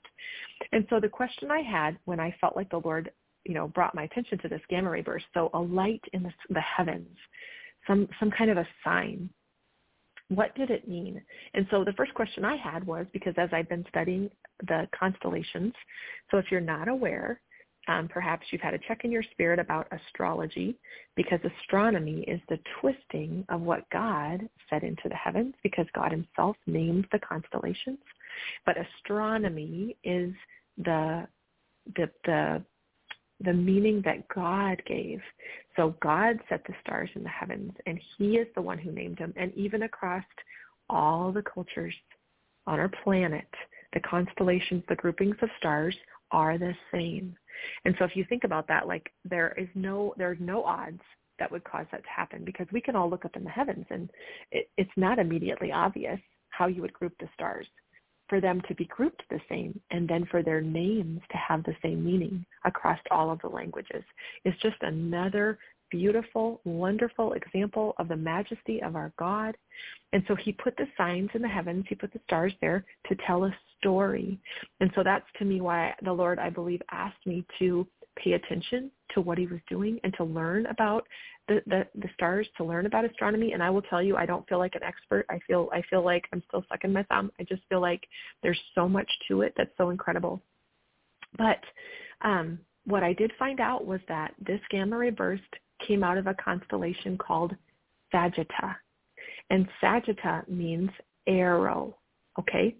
And so what I learned was that the word arrow only appears in Scripture 3 times. And so it's 2671 from Strong's, and it means properly a piercer or an arrow, by implication a wound, figuratively thunderbolt, the shaft of a spear, archer, arrow, dart, shaft, staff. And so the 3 times it appears in Scripture, the first one is in Zechariah 9. And I'm going to tell you, in the book that I wrote 2 years ago, the Lord had me open the book using all of Zechariah as this prophetic picture, of the story of the people of God and their need for a Savior and the sending of a Savior, and that he would return at the end. And so the book of Zechariah is so incredible to me. But so this is from Zechariah 9. Then the Lord will appear over them, and his arrow will go forth like lightning. The Lord God will sound the trumpet and will march forth in the whirlwinds of the south. And so that's the first scriptural reference of his arrow. The other 2, Matthew 24:27, for as the lightning cometh out of the east, or the arrow cometh out of the east and shineth even unto the west, so shall also the coming of the Son of Man be, pointing again to the time of the end when Jesus returns. And similarly, Luke 17:24, for as the lightning or as the arrow that lighteth out of one part of under heaven shineth unto the other part under heaven, so shall also the Son of Man be in his day. And so we saw this happening at the same time, in that same period of time, within a number of days of the first seal being released, according to Terry Bennett, according to the angel Gabriel. So praise the Lord. And if you think back to the word the Lord gave me, the vision I had where I saw mechanical bows and no arrows, it was like in that experience I had back in 2017, the arrows were mysteriously missing. It was just a mechanical bow. It's like the Lord then used to me that arrow pointing to this prophetic occurrence of look, I've shot the arrow. Look at the time you're living in. So to me, that's pretty exciting. And so what else has been going on, this ongoing thing?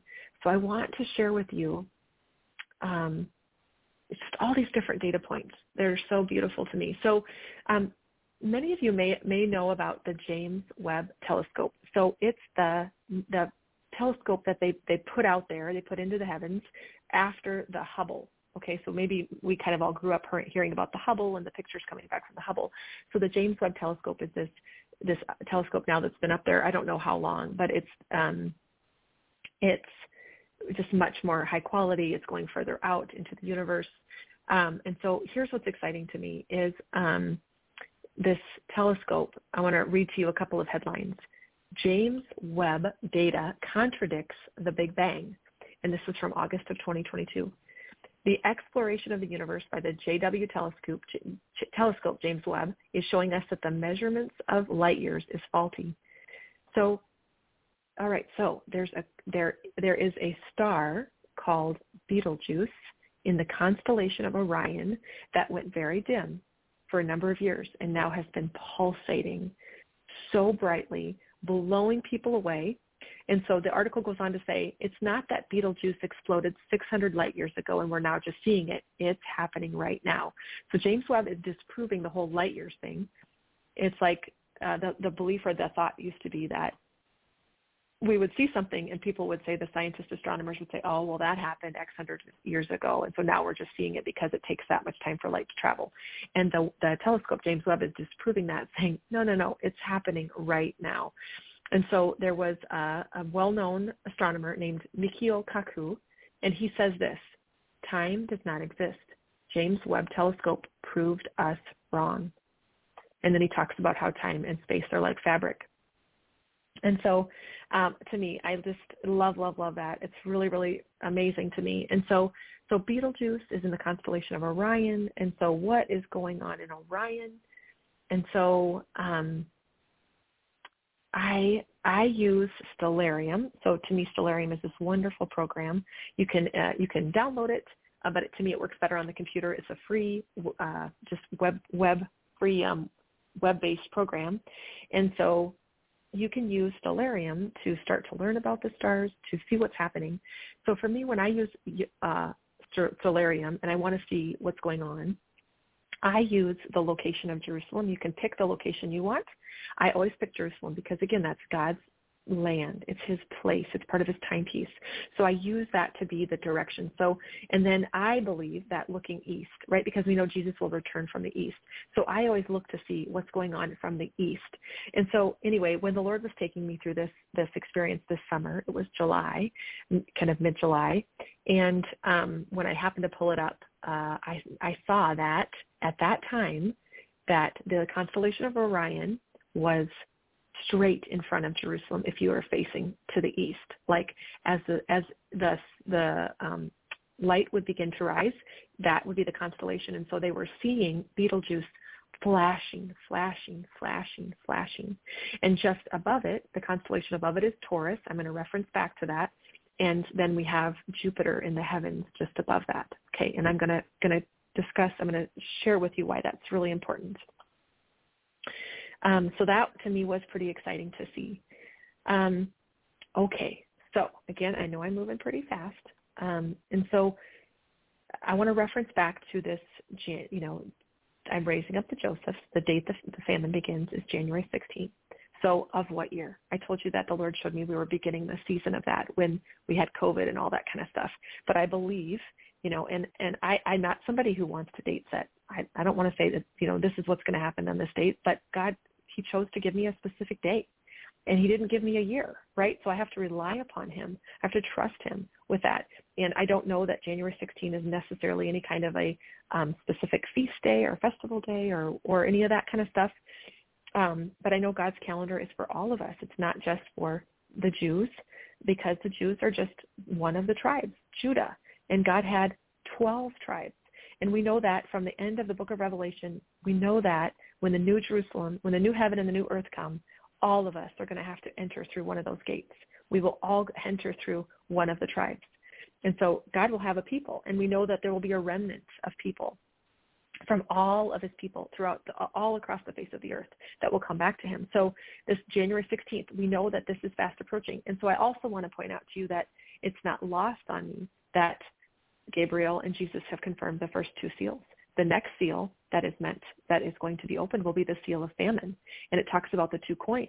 And if you think about the experience I had where I saw the two coins coming together, the two denarius, right, and the V in the middle. So since that happened to me, you have these profound experiences, and I've always been aware of V's when I see V's. Like, Lord, are you doing anything? Is there any, V that's happening? So again, in the summer time frame, what was incredible to me to see and to find was, and I did put a picture, I posted this today on my YouTube, a picture of Stellarium, and what I was shocked to see that in 2024, the beginning of 2024, starting January 16th, all the way through April 8th, when we have the solar eclipse over America, that starting in January, all of the planets will align in a line above the horizon.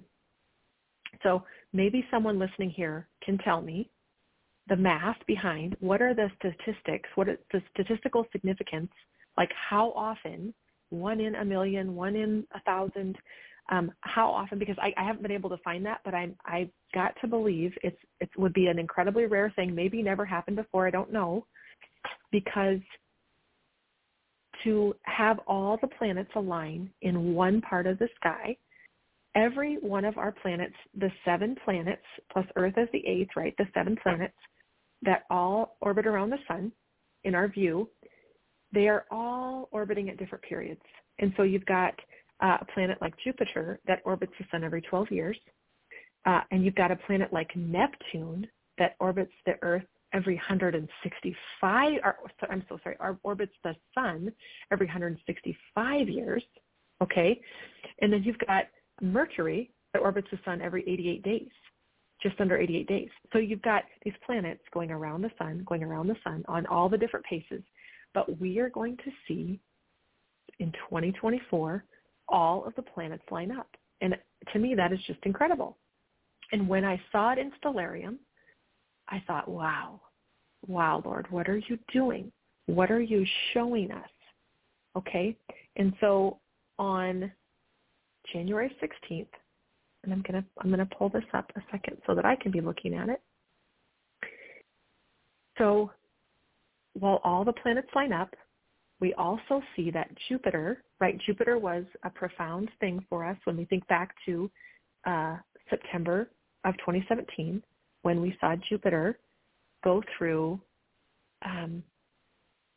the womb of Virgo. Jupiter was in Virgo. So why would Jupiter be important?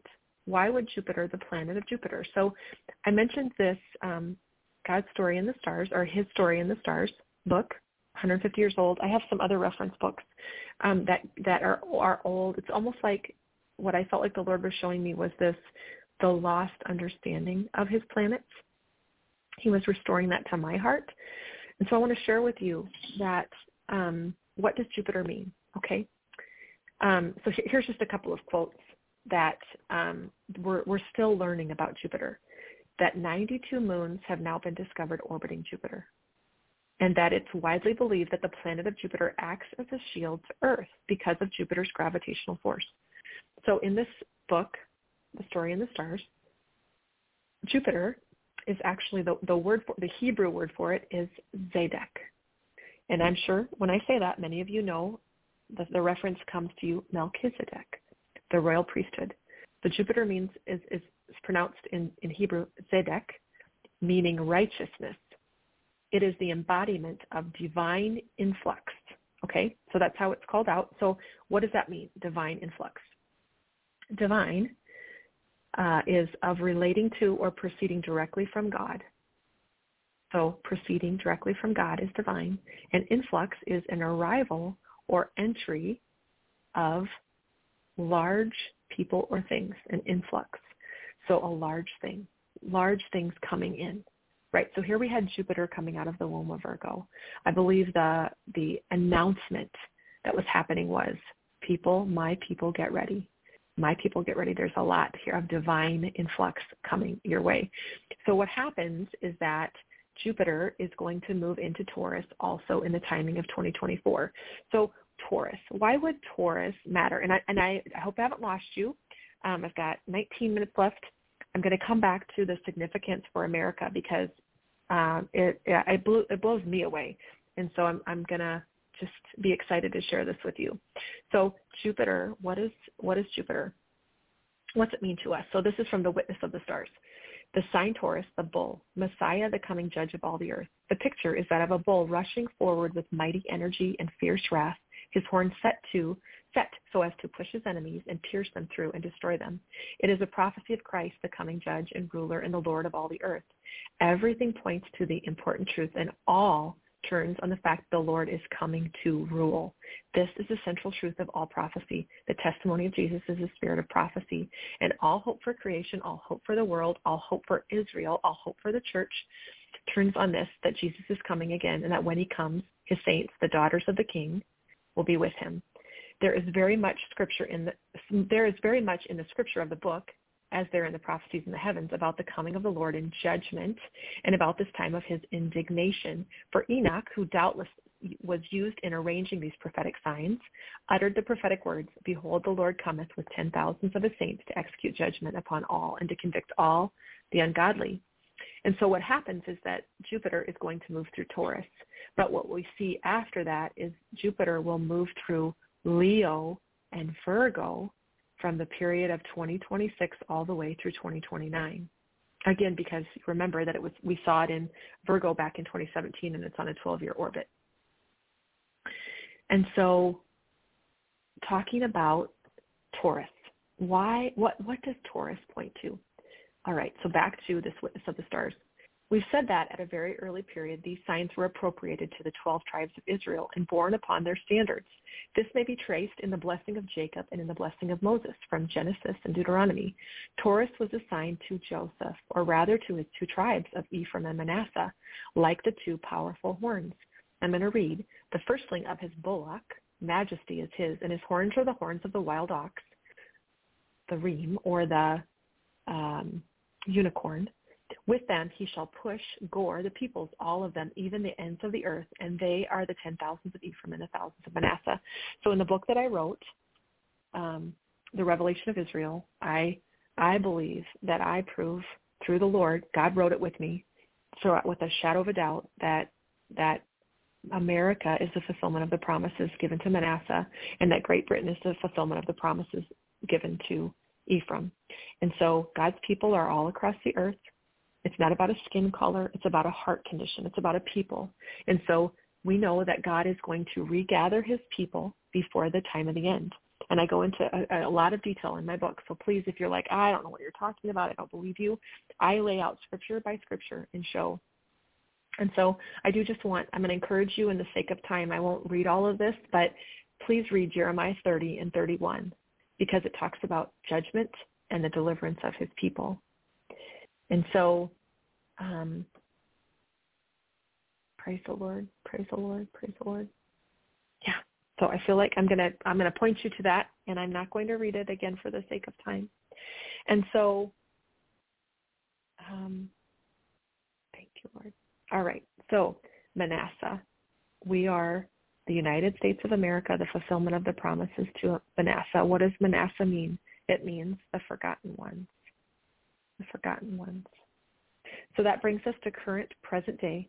We saw war begin last week in Israel, the same time that the Lord gave me this prophetic experience. And so we're all happening according to God's timing. Everything that's happening, Iran's attack, Iran, the proxy, Hamas and Hezbollah attacking Israel, Israel declaring war last Saturday.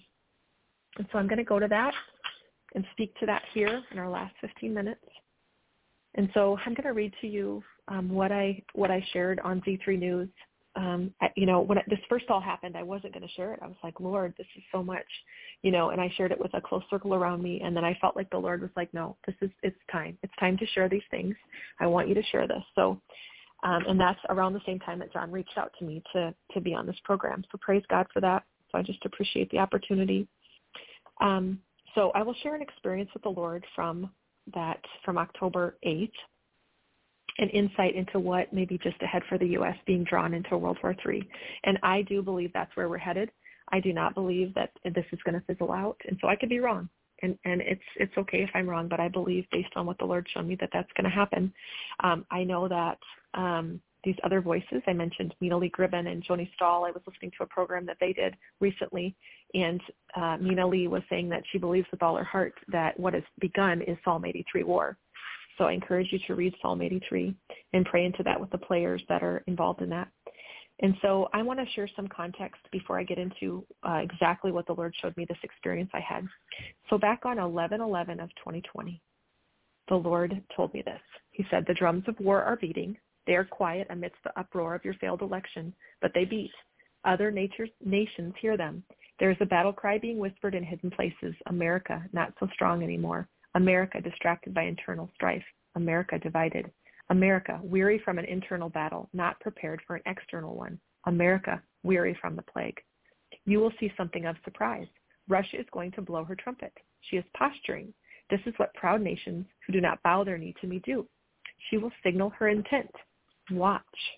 And I said to the Lord, why is this important? Aren't countries always doing this for one another? The Lord said, what you will see is that she intends to take what is not hers. This is how wars get started. One nation decides that the environment is right to do what they purposed in their hearts long ago. They wait patiently, watching for the right time, and then it comes, and they believe they are ready to move forward. This is what you will see. So what I want to say was that was in 2020. We saw Russia invade Ukraine in February of 2022, intending to take what was not hers, as the Lord had said. He had given me another word earlier that month on November 3 of 2020, before the election that happened. that I believe gives more insight to what we're going to see next. He said this, I ran. The leopard strikes its prey. Out of a position of stillness and silence, it waits patiently. Then, at just the right time, when its prey is most vulnerable, it leaps. Its mouth opens and closes upon the neck of its prey so that the neck is broken. Its claws dig deeply into the shoulders of its prey to pull it down to the ground. As its teeth sinks deep into the tissue, muscles and tendons, blood springs forth. As the blood drains out, the prey is found weak and incapacitated. It is in this confusion that the leopard takes its prize. Meat, fresh meat is its prize. And when the Lord spoke all that to me, I had no idea how a leopard, attacks. But when I researched it, that's exactly how a leopard attacks. What happens? So the Lord goes on to say, China, the leopard's partner, stands ready, for at once the leader is incapacitated, it can have its way with the prey's pack. Russia, like the vulture who circles overhead, waiting its turn to dine upon the bloody carcass, there is plenty of meat left to satisfy. Trust me when I say that a death blow is coming, but it will not come all at once. Redemptive judgment has been prepared for a stiff-necked people, a lukewarm people who prefer their cake and to eat it too. And I believe he was speaking of Israel, but I also believe he was speaking of the United States of America. All right, so I'm going to go into what happened last week on Saturday the 7th. As I was waking, I saw a picture of an open door frame, and I heard the Lord speak to my heart.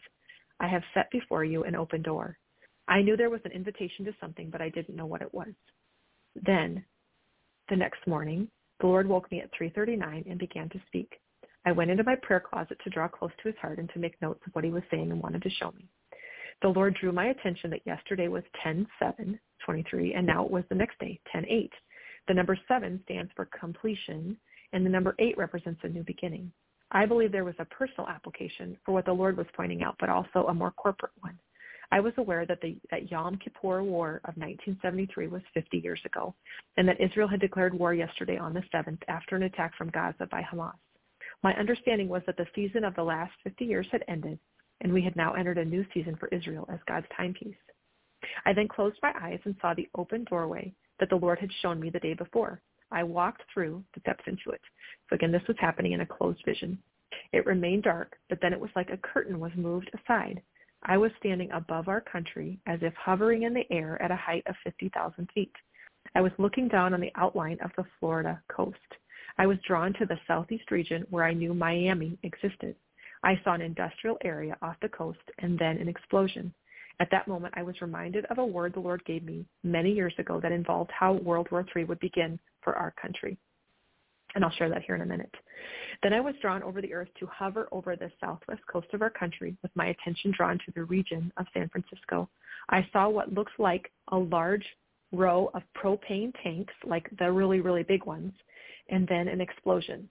Because of past things the Lord had spoken to me, I knew that I would then be taken to the central area of our country over Chicago, which I was. I recognized the Navy Pier area, and then I saw another explosion nearby. I don't think I saw it on the pier itself, but it was in that area. It was like I first noticed the Navy Pier, and then I saw the explosion. I knew that the 3 explosions I was seeing was not in real time, but a view of events that are tied together and will happen in the future. I was also reminded of 2 other more recent experiences with the Lord.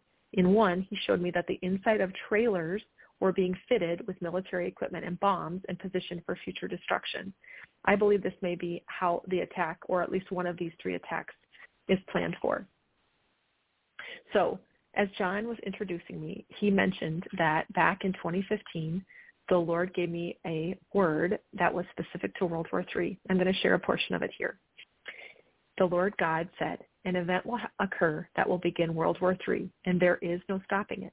The Spirit of the living God comes to you. Write what I say. An event will occur that will begin World War III without debate, and there is to be no stopping it. All the planning and scheming has led to this.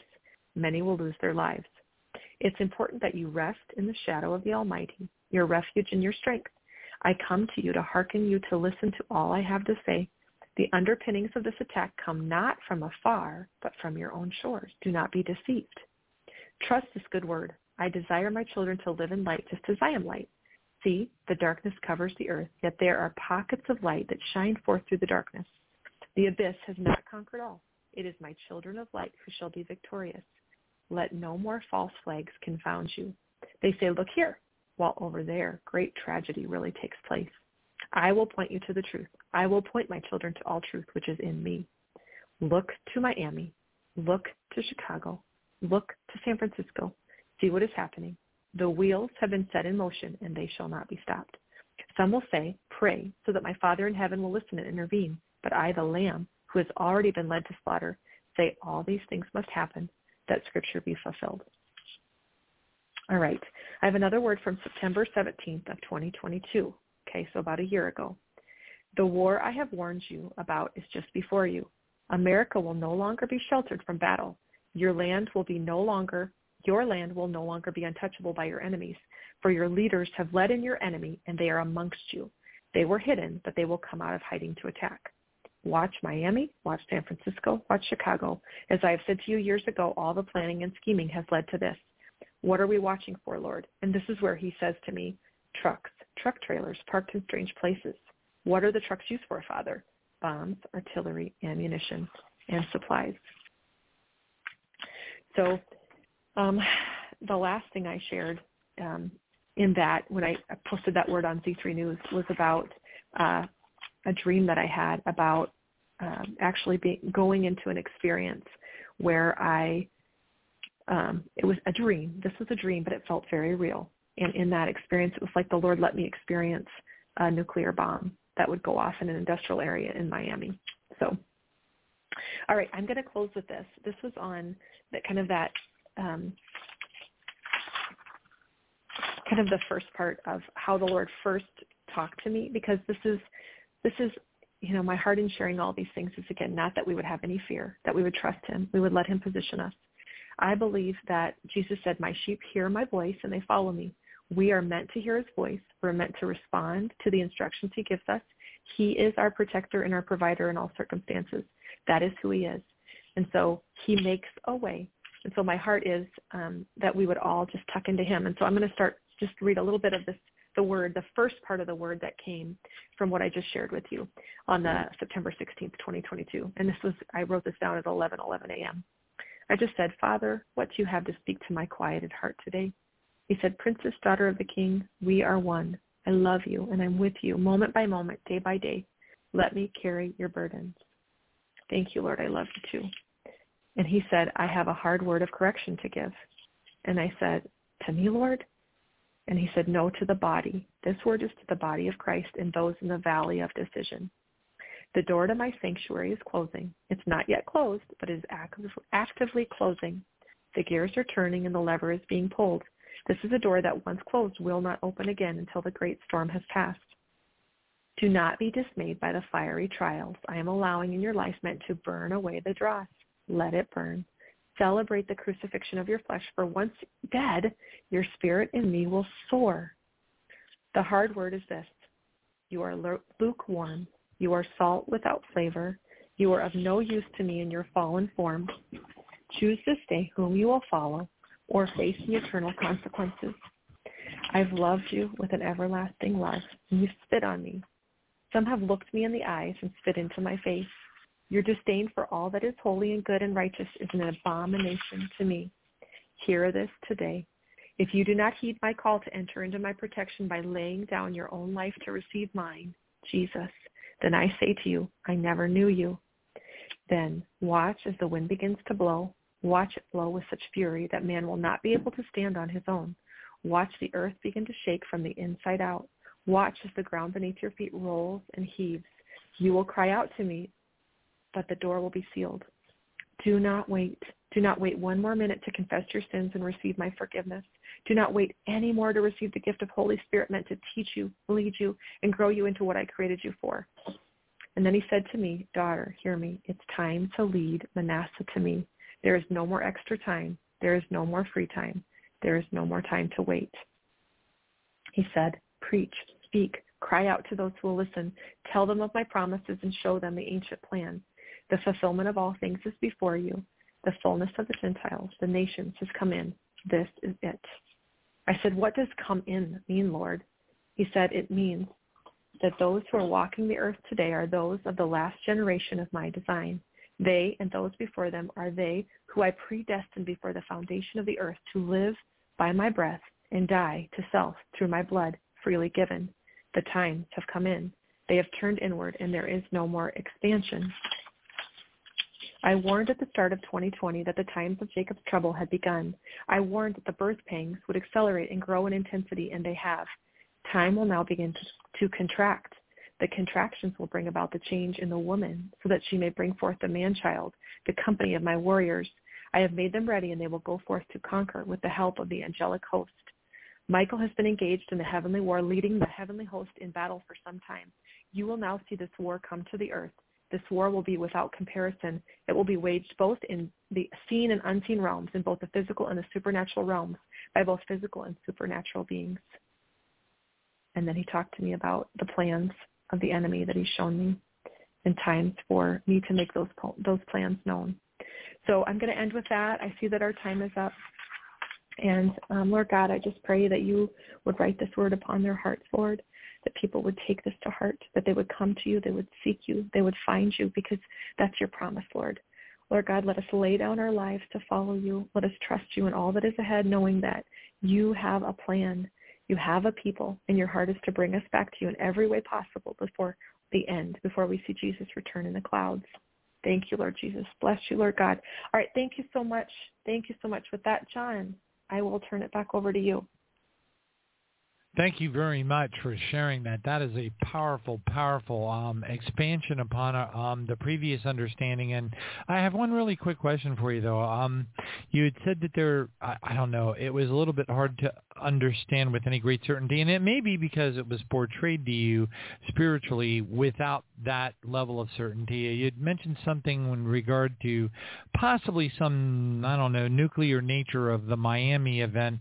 But what about San Francisco and Chicago? Was there anything or any feeling that you had that may also have been nuclear in its nature, the events that happened there? Mm-hmm.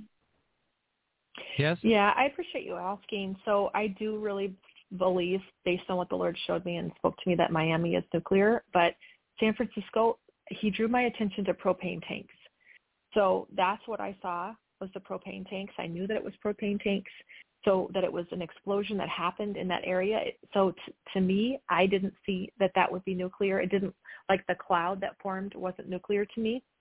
So, and then in Chicago, I didn't see that either. So I knew there was an explosion, but I didn't see the same level of detail that I saw in the Miami. And I believed on what he has said to me over and over, that Miami is first. I don't necessarily know that San Francisco and Chicago, what order they come in, but I know that all three of those attacks are, they're coordinated. They're meant to be, they're meant to happen. There's like a succession that happens. There's a purpose for them working together. And so I also believe, at the time when the Lord said about false flags, like I never even heard that term back then. I didn't even know what that was. So I had to look and see. And so, what he said in that was that, we may, like, for example, I feel like Iran may be blamed for that. And maybe Iran's been brought in to plan all of that, but that really there are leaders in our own country who want this to happen, that are planning. There are maybe it's the elites, whatever you might call them, the people that really pull the strings, that are behind all of these things, because they want to see America drawn into the war, and they want to see our country ultimately fall. That's absolutely very, very interesting and powerful. As a matter of fact,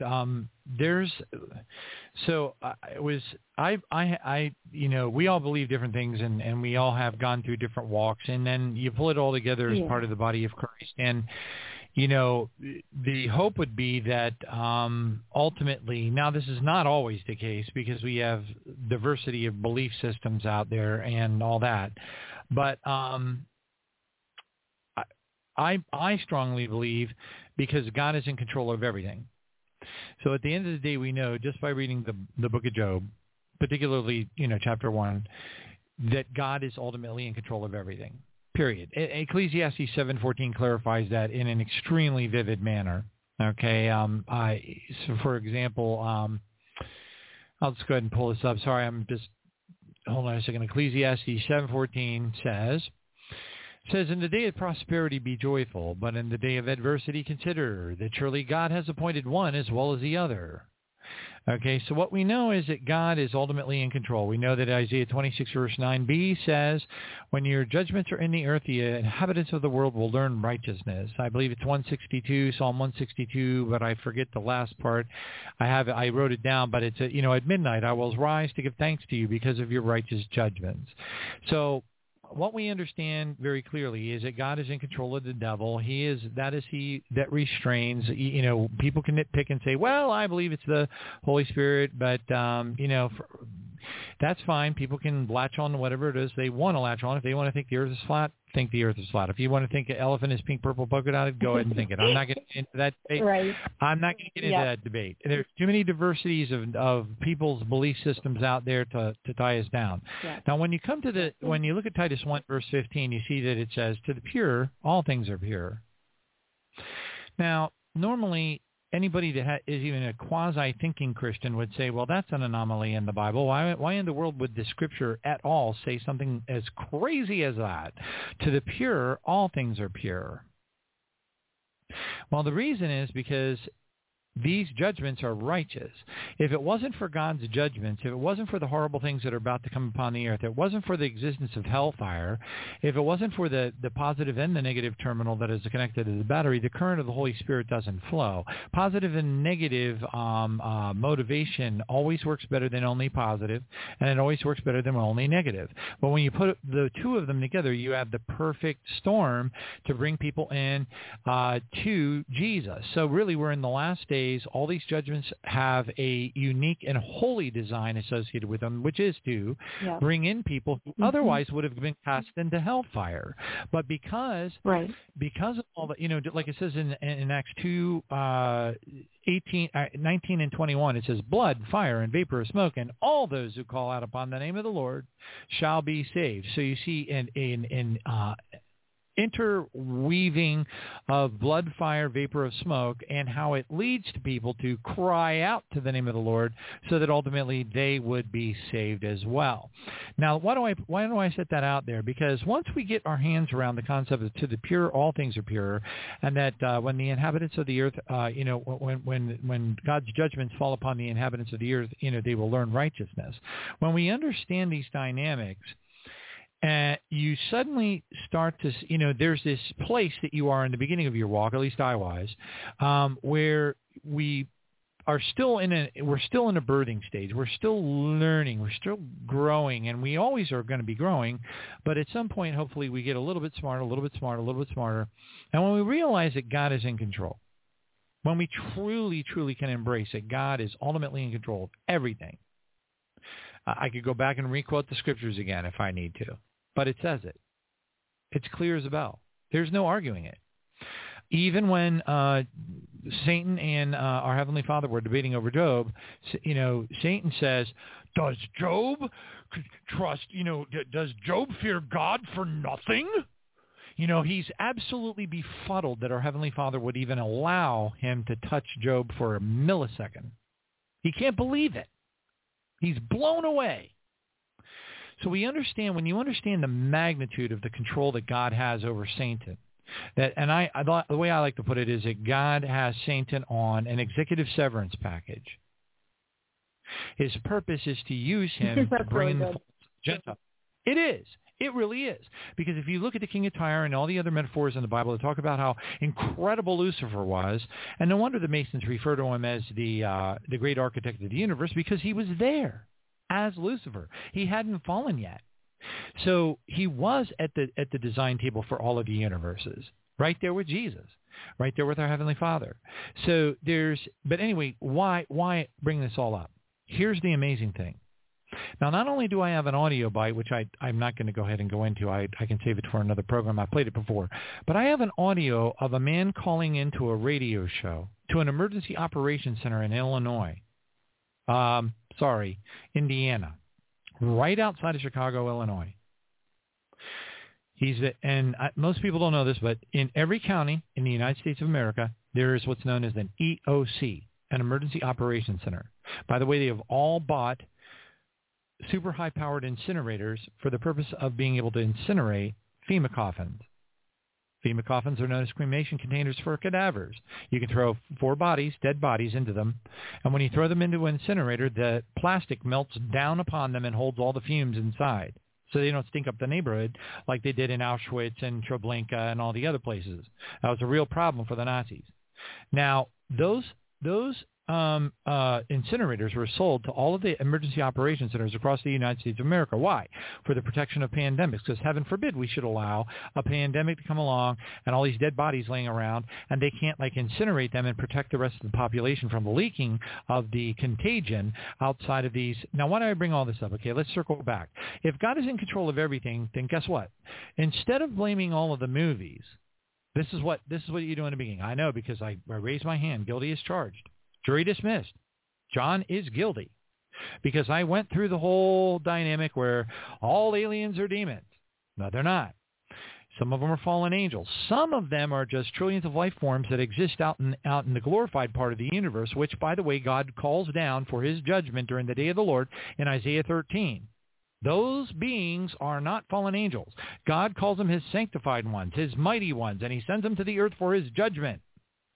Now, anyway, I'm not going to split hairs on that, but the point is, once you get through all of this stuff and you realize that God is in control of everything, suddenly now you're not blaming the devil for every single movie that came out. You're not saying, wait a minute, 2012, it's of the devil. They're priming the pump. They're trying to control us. They're controlling our minds. No, wait a minute. In reality, the movies are duplicitous in their meaning. In fact, they're highly prophetic. Highly prophetic. Now, let's circle back to the Chicago dynamic. Let's circle back to the Miami dynamic. Let's circle back to the fact that it's a false flag. Let's circle back to the fact that what about the movie Sum of All Fears? It included a nuclear bomb injected or, wired into a Coca-Cola machine at the bottom of a football stadium. Okay, and it detonated. And it's a movie that I highly recommend because it's extremely prophetic. But it doesn't stop there. What about the TV series Jericho, where 22 different cities in the United States were blown up by nuclear bombs? From the ground, by the way. None of them were launched by missiles. They were all launched from the ground. Jericho. Okay, now you've got another movie. This was an accident for me. Once I started to wake up that these movies were not of the devil, that these movies were being allowed. Our Heavenly Father was allowed. His fingerprint is all over these movies. He is warning us through these movies exactly what's going to be happening. Not to a T. Like Dave Vernon McGee said in his book, Through the Bible, God hath not given us all the details, and nor shall he. He will not. Period. Because he's trying to keep us on the edge of our seats. He will reveal his secrets through the servants of the prophets. However, I learned this from Stephen Hansen, who's in the house of a prophet. Just because God prophesied something in 2016 doesn't mean he won't relent. You got to use your New King James or your Amplified to find the word relent, because it doesn't exist in the King James. Sorry. The word relent means that God changed his mind. That's what it means. When Moses went to him and said, please don't kill the Israelites because you're going to make yourself look silly before the Egyptians. Well, the King James says that God repented. Well, God would have to sin to repent, and God doesn't sin. So that's an incorrect translation. Proper translation is the word to relent. He relented because he changed his mind. Now, all that being said, that means that prophecies, dreams, and visions are iterative. In other words, as God changes his mind, as he responds to the prayers of the saints, as times change, as the battles continue, as the prayers of the saints raise up to the heavens, our Heavenly Father has the option, and he will use that option, to relent, to change his mind, to change the course of events, and to some degree or another. I'm not saying I have no idea to what degree. It's really irrelevant. But here's the thing that's an amazing takeaway that lines up with what you were just shown. Okay, in a big, big way. I had to set the foundation. So all this chitter-chatter wasn't for naught. Okay, I needed to set the foundation because most people are trapped in a place where they think that the devil, that tornado boy, that evil devil, I blame the devil, the devil, the devil, the devil. Okay, it's really just not that simple. And I could get into all kinds of details about that, but I'm not going to take the time. Here's the thing that's amazing. So I already knew that I have a whole link up on Tribulation Now with probably well over 150 movies listed and why they're prophetic and what part of the Bible they go back to and all that. Okay, but all that being said, and of course not every little part of the movie is prophetic, but maybe the gist of the plot is. Here's what's amazing. I was watching. I already knew that these were prophetic. I already knew that. As a matter of fact, there's a vision that was given to Sister Barbara in God's Healer 7 where she literally saw the events that occurred in the beginning of the movie 2012, okay, in the beginning of War of the Worlds, with the strange lightning bolts and the people on TV, and they're freaking out because these alien beings and monsters and all this other stuff is coming down on the earth. She saw that. She saw that happening across the entire world where weather reporters and news reporters were coming on television and showing incredible lightning strikes that couldn't be explainable. They were not explainable. They had never happened in the history of the world. And everybody was freaking out. The emergency alarm system started going off. The emergency alert systems started going off all over the world. She saw this in her vision. It was exceedingly detailed, like the beginning of the movie War of the Worlds. So I've seen this happen time and time again. Now, let's circle back to Chicago. Okay, I have the radio station recording. The guy calls up, a man calls up, the emergency commander, the head guy at the Indiana, it's actually the county that's right next to Chicago. Okay, and he's the guy that's in charge. Nobody's ahead of him. He is the man that is in charge. I don't know what title they give him.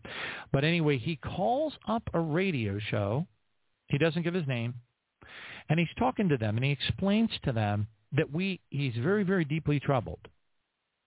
Because FEMA and the Department of Homeland Security, but primarily FEMA, has been calling him routinely, regularly, like every single week, and they've been asking him, if we had 400,000 people walking into your county, and they were dropping over and dying, or whatever the case is, where would you put the mass graves? Show us on your map. He said, if you needed to inoculate every single person in your county and all 400,000 of the people that are walking in from Chicago, if you had to inoculate them, would you be prepared to inoculate them? Do you have the facilities to inoculate them? Then they asked, what about your fire stations? Have you hardened your fire stations? And he said, what do you mean, harden my fire stations? I don't even know what that means. And the FEMA guy says, well, in case of heavy winds or something like that. Once I heard everything that the FEMA person was asking the EOC commander in Indiana, I put two and two together, and I knew. They were debating whether or not it was bird flu. Maybe this could be bird flu. But then why, with bird flu, would you need to harden a fire station against heavy winds?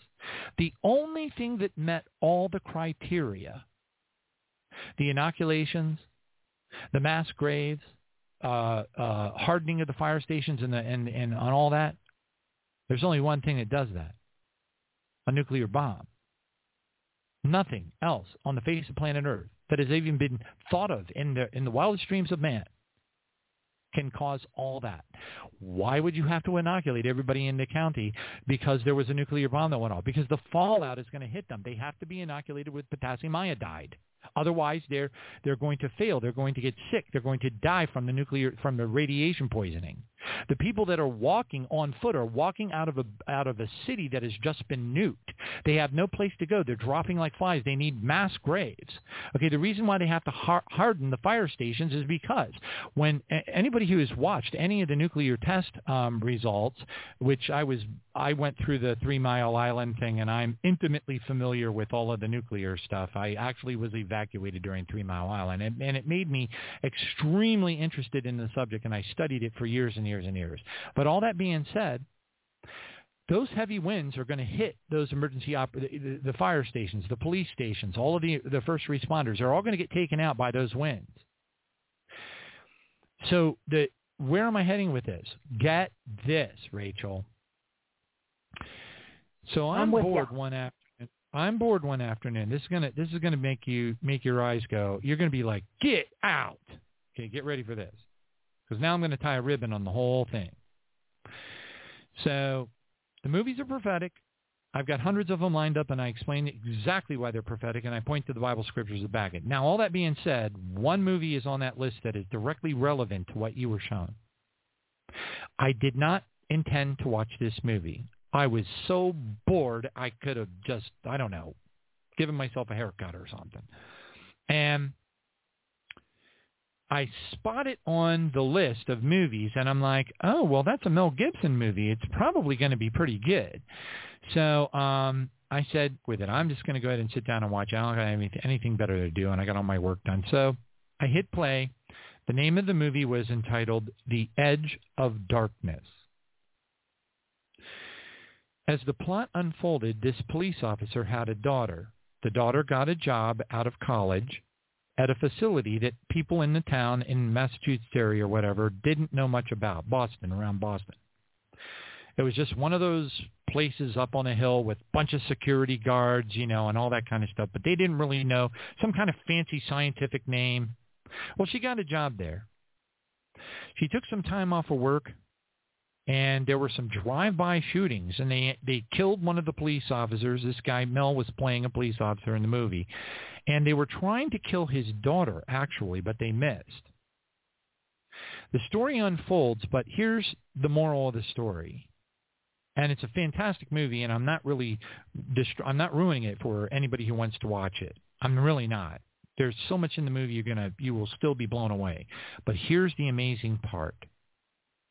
The reason why they wanted to kill his daughter, who worked at this top-secret facility in Boston, was because it was their job to break in to Iranian or, I don't remember if they specifically said Iranian, but into Middle Eastern countries,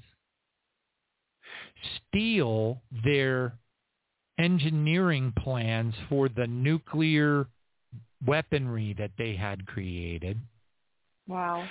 And buy the piece parts and the serial and everything, pre-serialize it so that they were able to detonate nuclear bombs on United States territory. And when the forensics teams went in and examined the nuclear parts, they would track directly back to Tehran. That was the plot of the movie.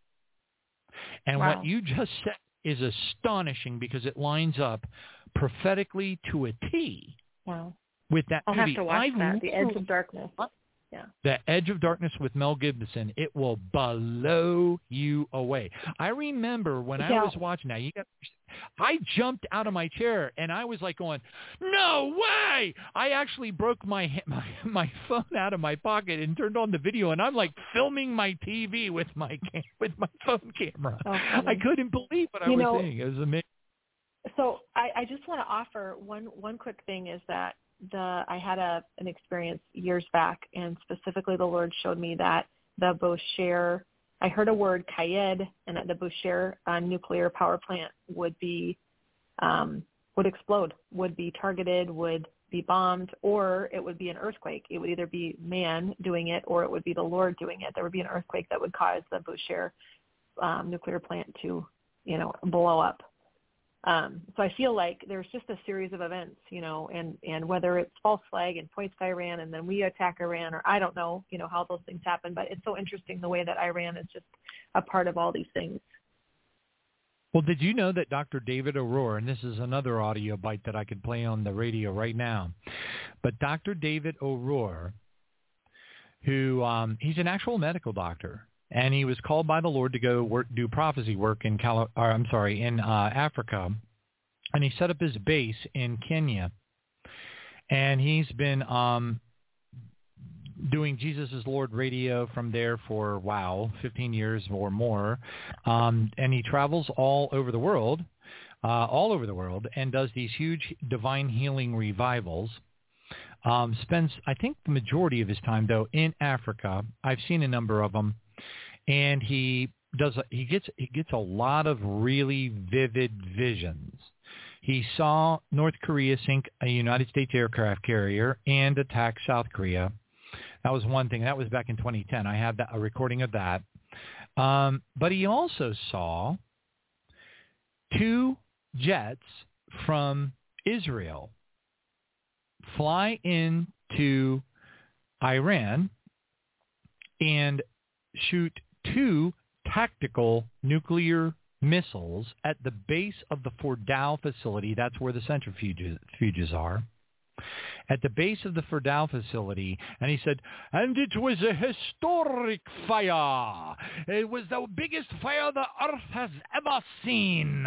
And he's like explaining this, and so I don't know. He said basically implied that it was like he said it was 2 jets, IAF, 2 tactical nukes shot into the base of the mountain in Iran. Now, I don't know if you're aware of this or not, but in combination, I don't know how much Biden has anything to do with it. As far as I'm concerned, and I'm not alone in this. There are literally dozens of people, and many of them from the White House, many of them from prior administrations that have come forward, and they're very overt about it. That Obama is controlling everything that's happening right now is Obama. None of it is Biden. Biden can barely put his pants on, and if it wasn't for Ritalin, he couldn't speak at all. Oh, it's absolutely true. And Obama is running everything right now. And there's an Owalu prophecy all the way back to 1819, I think it is, or maybe something like that. But it's around 1819. It's called the Owalu prophecy. It's known as the Son of Kenya prophecy. It says that there will be a man who rises up from the land of Kenya, and he will take over a position of power in the United States, in America, and he will systematically destroy the country. That's from 1819. And that's exactly what we're seeing happening right now. And but anyway, when you look at all these things, what you were shown, what Aurora was shown, did you know that there have been not one but over at least 2, possibly more, F-35 sortie missions where Israel flew, for practice sake, F-35s into Iran all the way up to the Fordow facility, turned around and came back. And they did it just to see if the Russian and Iranian anti-air radar systems would be able to detect them, and they failed to detect the F-35s. Why did they do that? Because they are preparing to attack Iran. When Netanyahu said, this is Israel's 9/11, that was code word. What was the purpose of 9/11 in the United States? To bring us into war. Thank you. And what is the purpose of 9/11? Look, everybody knows that there's no way that the Israeli Mossad signal intelligence missed this event. No way. There are IDF soldiers coming forward all over the internet now saying there is no way this was a surprise. No way. And they're saying all over the news, this is Israel's 9/11. The Ukraine failed to pull Russia into war. Putin wouldn't fall for it. And you've got Lindsey Graham screaming bloody murder, level Iran, bomb Iran, level Iran, bomb Iran. We're probably weeks away from a hot war with Iran. Probably. No guarantees. But can you imagine the domino effect that's going to occur at that point? It's going to be very significant. Your World War III vision and what you were shown is today. It's, does it mean it's not 6 months from now? What I'm saying is the season, we're like deep into the season. We're there. It's just a matter of exactly when. And my recommendation to people is don't get it was a prophecy by Brother Dan of God's Healer 7, and the Lord spoke through him and said, stop. I could play it, but I'm not going to. But he basically said, our Heavenly Father spoke through him, and he said, watch the events. Watch the events and map them back to the Bible. Watch the events unfold. In other words, he was admonishing us to instead of sitting there and saying, well, I assume that a generation is 80 years, and 1948 Israel was established, and I'm going to do 80, 80, 88, and I'm going to calculate out when something's going to happen. Well, I've seen hundreds of people do that, and they all failed. So anyway, I got a lot of peace from Brother Dan prophesying that we were to watch the events. And right now we're watching those events unfold. Your vision of us getting drugged into World War III, we need a Pearl Harbor event. We need it. Now, I don't mean you need it and I need it and the body of Christ needs it. That's not my point. What I'm saying is for the Bible prophecies to come true, every single thing that's mentioned in the Olivet Discourse right now, you can check the box. Everything. There's a couple of things that are kind of dangling, but even where it says when you see the armies surrounding Jerusalem, be warned. What do we see right now? Millions of people in Jordan, Syria, Lebanon, Egypt, all over the world surrounding Israel. Now I'm talking about the Middle Eastern countries. There's millions of people in the streets. Millions of people in the streets. Does an army have to have a tank? Does an army need a howitzer? What's the definition of an army? Were these millions of people that are surrounding Israel right now? Who are they? Are we fulfilling these prophecies now? I don't know. But I will say this. I believe that what the Lord has shown you may be one, if not the most significant event of all of these put together. There's a big tapestry of the story that we cannot put our fingers on exactly as far as the order and precisely when. But what the Lord showed you regarding Miami, Chicago, when you put it all together, oh my goodness, are we close. I mean, we are close. 9/11, bombing of Fort Dow facility in Iran, multiple leaders in the United States, lawmakers in the United States screaming for bombing of Iran. This is all about Iran. This is all, and guess what? Guess who's the best friend of Iran right now? Russia. I don't know how many thousands of deadly kamikaze drones that were given from Iran to Russia. I mean, they are like friends, really close friends. Anyway, I just wanted to say, I didn't mean for that to be such a lengthy, but I did really want people to be able to understand all these events are coming, they're gelling together into this perfect storm that all leads to World War III, that all leads to all these things coming to pass. And it can happen on, really short notice. And what the Lord showed you, I would strongly argue, may be the most, or at least one of the most, but I feel is the most important of them all, because it is the Pearl Harbor that the forces of darkness need. It's the Pearl Harbor that will jettison the entire world into the completion of Bible prophecy prior to the day of the Lord and prior to the Great Tribulation. And that is huge. Amen. Mm-hmm. Tell everybody your YouTube channel. How can they get in touch with you? All those kinds of details. Will you share that with everyone so that they can learn more?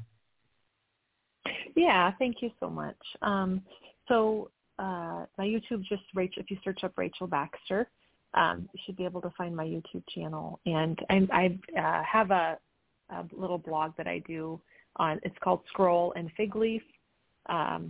Just the Lord had shown me some scriptures around that and some experiences one of my sons had with seeing a fig leaf fall from his forehead, and the Lord saying, this is the generation that will see these things fulfilled. And so, that's a good way. And then I usually am pretty good about making sure I post it on Z3 News. James Bailey has always been so good to allow me that opportunity to do that. And so one thing I will just share with you is that, this is all about the time of Jesus' return. It's all about us preparing our hearts for that. And about being the remnant of his people that will return to him in every way possible. And we've got to be prepared to let go of our comfortable living and our American ways and return to his ways and to be his people and to go where he'll tell us to go for safety and, be prepared for what's coming. So thank you so much. I really appreciate the opportunity tonight, John. Bless you. Bless you too. Thank you so much. This has been kind of like what I like to call metaphorically the sprinkles on the cupcake. So thank you so much. God bless you for joining us tonight, Sister Rachel. It was a very, very powerful program. And, we just pray in Jesus' name that you are blessed beyond measure. And not just now, but for the days to come.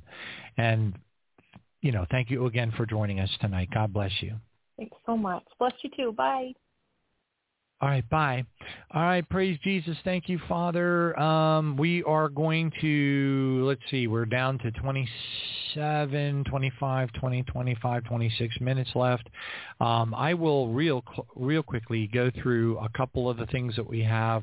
Let's see, we got 25 minutes left. Might as well go ahead and run down the last couple of headlines. All right, so anyway, there's a couple of comedy breaks in here.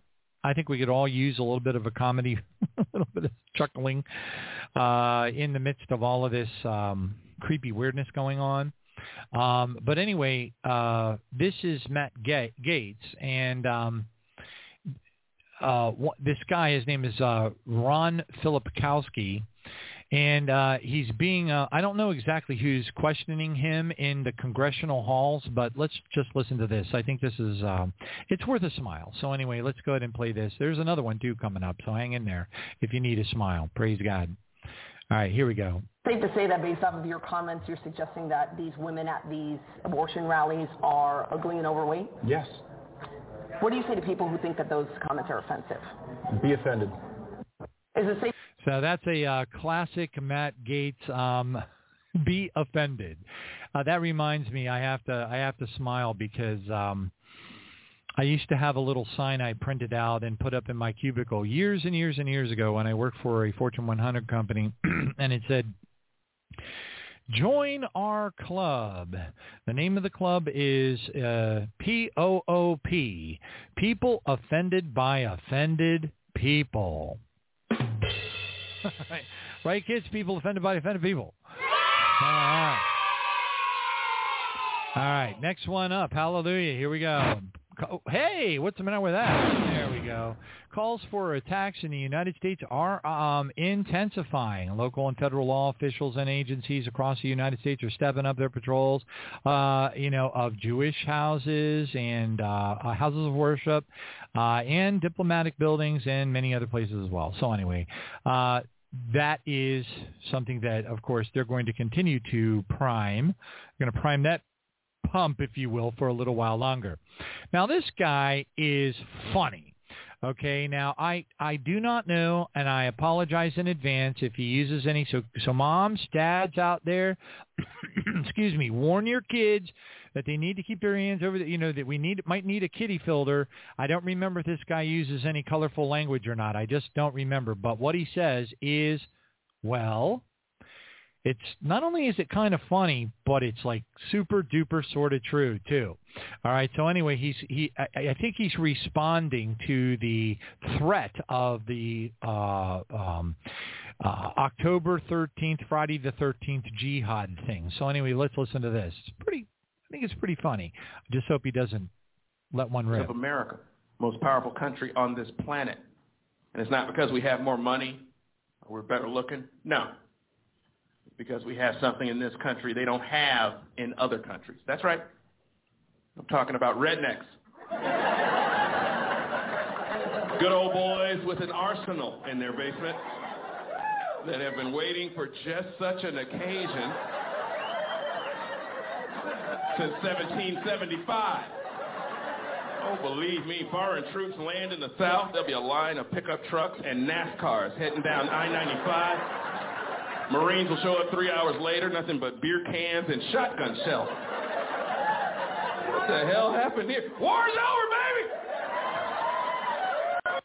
All right. So anyway, I thought that might give you a little smile. Although we are not from here, our citizenship is in heaven. But things like this are going to be happening, folks. Man, where would the bride, let me ask you a question. Here's your quiz, and I've already answered this in prior shows, but think about it. Where would the bride, when all these things are happening, where's the bride of Jesus Christ? She's on her knees praying. Yeah. So when the raving bands of crazy, like it says in Psalm 91, the perilous pestilence walking through the night and all that, and it will not come near you, be sure you're on your knees praying, because it won't come near you if you are. Praise God.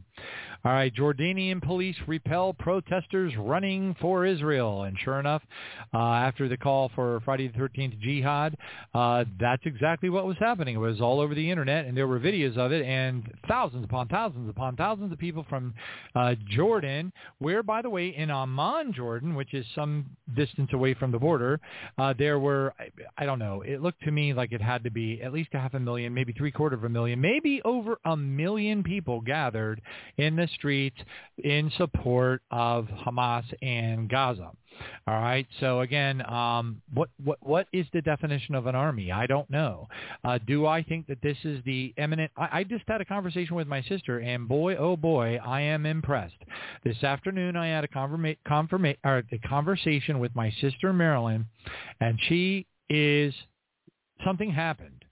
I don't know if some divine entity or Jesus himself showed up in her, or the Holy Spirit just made her, I don't know.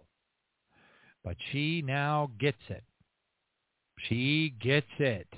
Okay, so she knows that it is very imminent that the Antichrist is going to be revealed. She just doesn't know who it is.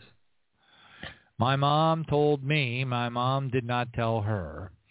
Kind of wish my mom did tell her and my other sister, then I wouldn't have to. But you know what? God's revealing it to them little by little anyways.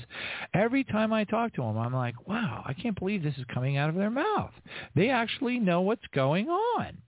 All right, praise God. Thank you, Jesus. So just have the faith, continue to praise God, and believe. All right, this is 44 seconds from Colonel Douglas McGregor regarding his opinion as a military expert who is behind Hamas, blah, blah, blah, this, that, and the other thing. All right, so let's take a quick listen to his commentary regarding this.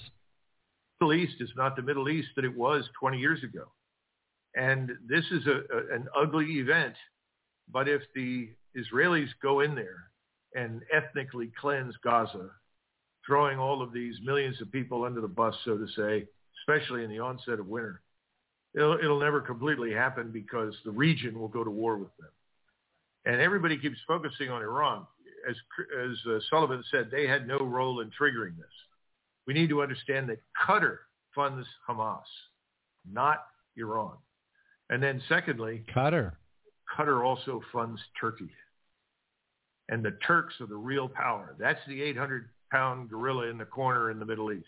The Middle East is not the Middle East that it was 20 years ago. All right, so you heard that. According to Colonel Douglas McGregor, the hand-chosen military advisor to the Donald Trump presidency, who, by the way, has never once been even marginally wrong with the things that were happening in the Ukraine. The whole time he's been right on it. And you know what? I believe him. But, it's irrelevant, really, when you think about it. I could play, they've been after Iran. Iran has been on their list of the evil axis now for, ever. All right. And, again, listen to this little clip. This is Anthony Blinken, one of the other shape-shifting reptilians that is operating in the government. But anyway, let's listen to his little comment about 9/11 and Israel. All right. Very telling Illuminati talk. First, let me say this with regard to 9/11. If you look at this in proportion to the size of Israel's population, this is the equivalent of 10 9/11s. All right. You heard it from... Now, if you apply your Illuminati speak, universal translator, consider what that actually translates into. Huh? Yeah, it is. I know. It's big. All right, Hezbollah, another headline here. Thank you, Jesus. Hezbollah, many missile attacks and drone attacks by Israel into South, Lebanon. So, again, what's important to remember is Hamas is being, according to Douglas McGregor, is being funded heavily by Qatar, okay, not Iran, although everybody wants you to believe it's Iran. And, and it gets very confusing, I admit. But we also got Hezbollah, they're definitely funded by Iran, as far as I know, and they operate out of South Lebanon. All right, are you following along? Well, there's been much to do and much stated that if anything happens with, if the war escalates from Hezbollah into, Israel, okay, then that is supposedly this, flag that they're waving where it says, okay, all hands on deck now. We all jump in and do whatever it is they're going to do or whatever, what they're claiming to do. All right, so we'll see if anything happens. But right now there are skirmishes taking place. It's very important to recognize this because it is a trigger event that many have identified overtly as such, okay, that could lead to a massive escalation in the war dynamics associated with Israel. And they're already flying sorties in and blowing up the airfields all around Damascus right now in preparation. There were so many. There were millions. I guess it was millions. It sure looked like a million to me. I don't know how many people were in the streets of Iraq protesting. I mean, every single country that surrounds Israel right now has got hundreds and hundreds and hundreds and hundreds and hundreds and hundreds and hundreds and hundreds and hundreds of thousands of people in the streets. So again, at what point does that prophecy in the Bible come true? Where it says in Luke 21, verse 20, but when you see Jerusalem surrounded by armies, then know that desolation is near. Okay, and it says, for these days, because these are the days of vengeance, that all things which are written may be fulfilled. Okay, and remember when Jesus was reading the Isaiah scroll, he stopped right before the days of vengeance. Wow. Okay, so it all links right together. It says, woe to those who are pregnant in those days. It goes on, there will be great distress in the land and wrath upon the people, and they will fall by the edge of the sword and be led away to captive, away captive into all nations. And Jerusalem will be trampled by Gentiles until the time that the Gentiles are fulfilled. Did you hear that? Did you hear that? Jerusalem will be trampled by the Gentiles until the times that the Gentiles will be fulfilled. What is the definition of an army? Does it have to have tanks and howitzers? Does 3 million people charging with pocket knives qualify as an army? What do you got to have an army? A lot of questions bubble up in my head. Makes me wonder. Another report says Hezbollah statement at 3:15 p.m. today, I'm sorry, this was yesterday, Saturday, 10/14, says groups of Islamic resistance attacked the Zionist positions in the occupied Lebanese Sheba farms, Al-Radar, Ruswat Al-Alam, Al-Samaka, and Zibdin. Okay, another one called Ramatha, and the guided missiles and mortar shells and inflicting precise direct hits on them. Okay, another report here says the Department of Homeland Security, this is very troubling indeed. Okay, do we know for sure if this is true? No, we don't. The Department of Homeland Security is to begin flying in Palestinian refugees as early as next week, according to this report. Do I trust this report? No. But do I know that Ron DeSantis has publicly stated in one of his get-togethers, rallies, whatever you want to call them, he publicly stated that he completely and categorically disagrees that the United States should bring any Palestinian refugees into this country. Now, why did Ron DeSantis say that publicly in front of people at these different speaking engagements that he was at if he wasn't privy to the fact that they were planning on doing it in the first place? And now this guy, he calls himself iSource News, is claiming that according to unnamed sources, the flights will originate from Egypt, with the agency doing everything they can to keep them secret. If they fly Palestinian Hamas sympathizers into this country, Ilhan Omar is going to look like your best Easter buddy friend. You're going to want her to help you find Easter eggs for your kids. I'm joking. Okay, it's tongue-in-cheek, but I'm just saying. The situation is, if that happens, folks, there are going to be the whole call for jihad, this nonsense. Look, if there were really sleeper cells, Hamas sleeper cells all over this country, do you think for a moment that they wouldn't have reacted to the call for Friday the 13th? Maybe they are there. Maybe they were just disobedient. Maybe they were too drunk. Maybe they were watching porno movies.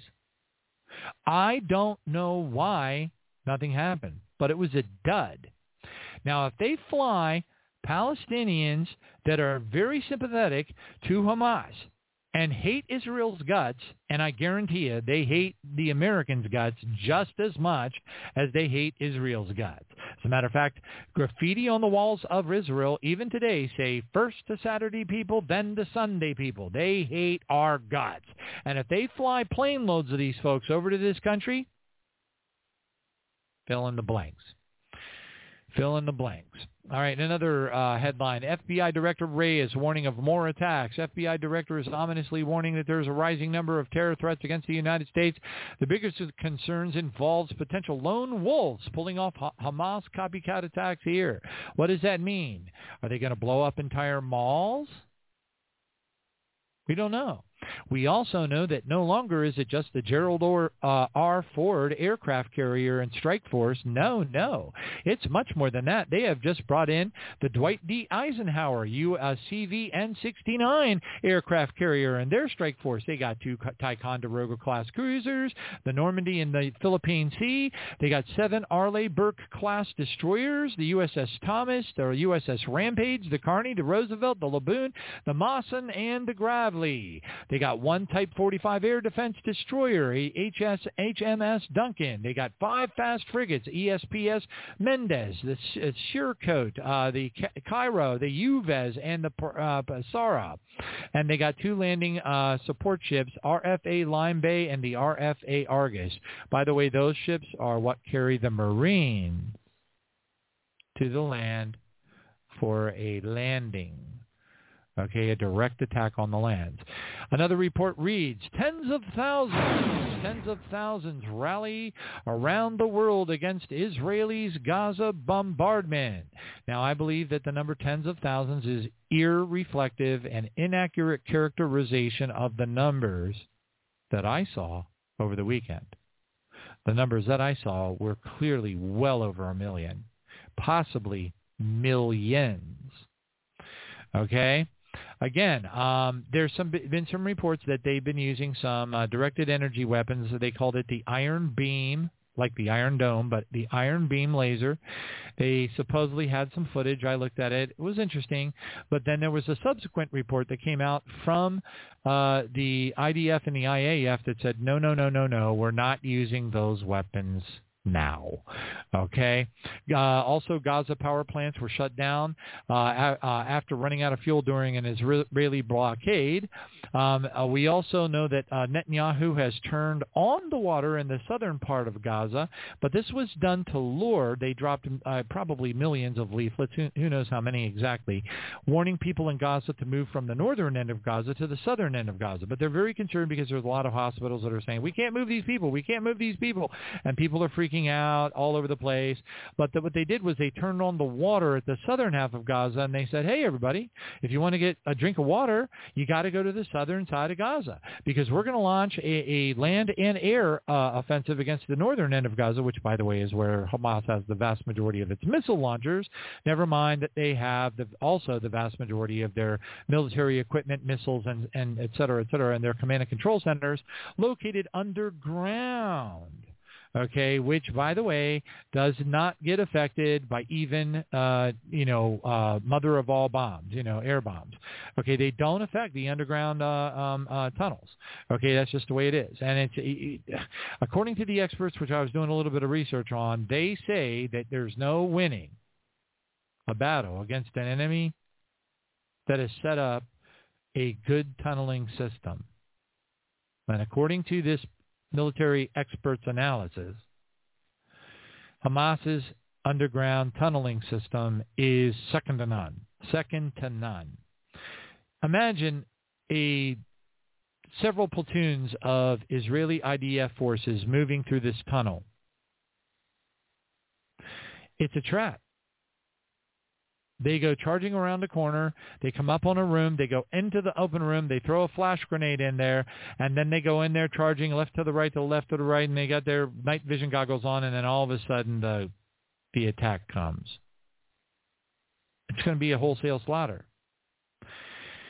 At least according to the people, the experts on tunnel warfare that I was looking into over the weekend. Thank you, Brother Russ, for presenting that video evidence and that expert's dissertation on the futility of tunnel warfare.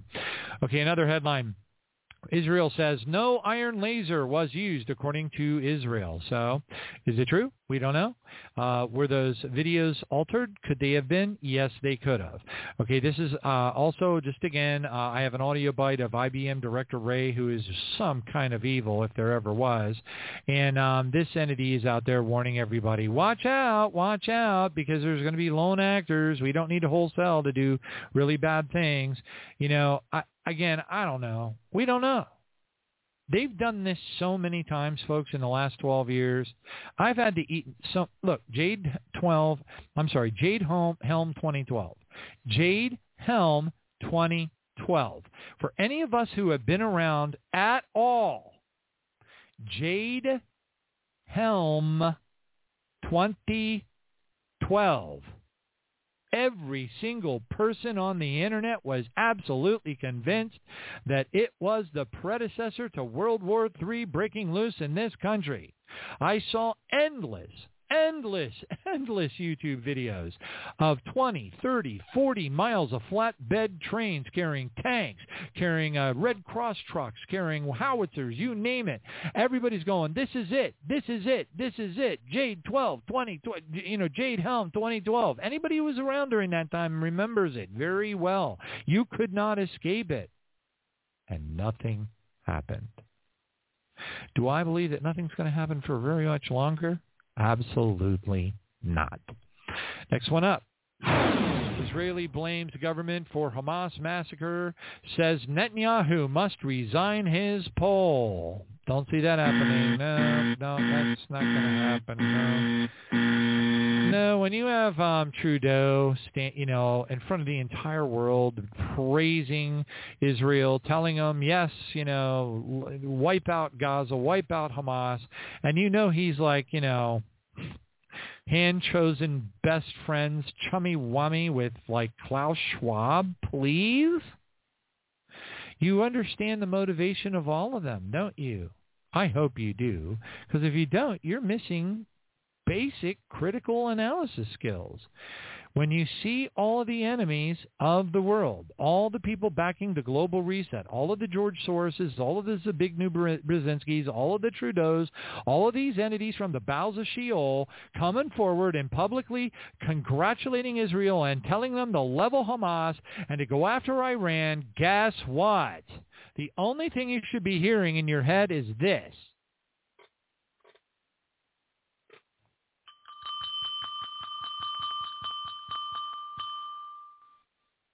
All right? We should all be hearing that sound because that's how close we are. Israel, and to Sister Rachel's point, this is a great time. I say this all the time, folks, but we should all be drawing closer, intimately, dwelling in the secret place of the Most High, spending time, taking communion in the morning, praying for the lost, praying for our loved ones, praying for one another every morning. Now's the time. Actually, the time was years ago, but it's not too late now. Thank you, Jesus. What a merciful Father that we have, because do you know how many years, for 12 years, I've been listening to people that have been claiming to hear from the Lord saying, the ark door is closing. The ark door has closed. I listened to so many. If I had a widow's mite for every time somebody who supposedly was hearing from God tell us, even on this radio show in 2011, 2012, 2013, that the ark door was closing, fill in the blanks. Praise God. Israel drone attacking Hezbollah in South Lebanon. So now Israel's bringing in drones, and they are attacking Hezbollah. Do you think Hezbollah is going to return the fire? What kinds of equipment do you believe that Iran, and remember that Hezbollah and Iran, now that is a close connection. How much is it going to escalate? Wouldn't it be ideal if the goal was to attack Iran? Wouldn't it be ideal if Hezbollah launched an all-out, full-scale, Iran-funded attack directly from Lebanon against Israel? Would that not fit the master plan perfectly? I submit that it probably would, but none of us know exactly how this is going to unfold. Only our Heavenly Father. Praise Jesus. God bless you all. Thank you for joining us tonight. We'll see you at the Wednesday night program, 7 p.m., Lord willing. And again, thank you, Sister Rachel, for joining us tonight. What a powerful, powerful program. Thank you all. God bless you all. Thank you for your prayers. Pray for one another. Pray for the lost. We are running out of time, and that's a really good thing. Thank you, Jesus.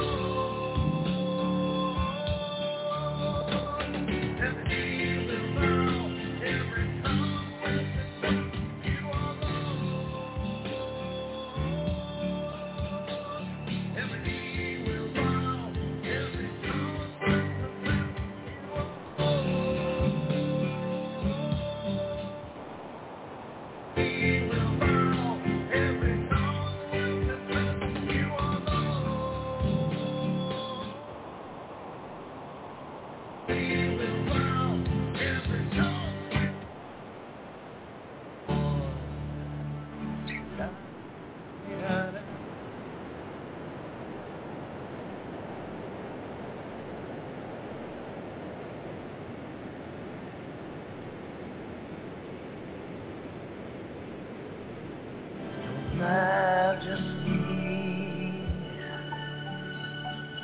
greater than any kingdom that has ever ruled this earth.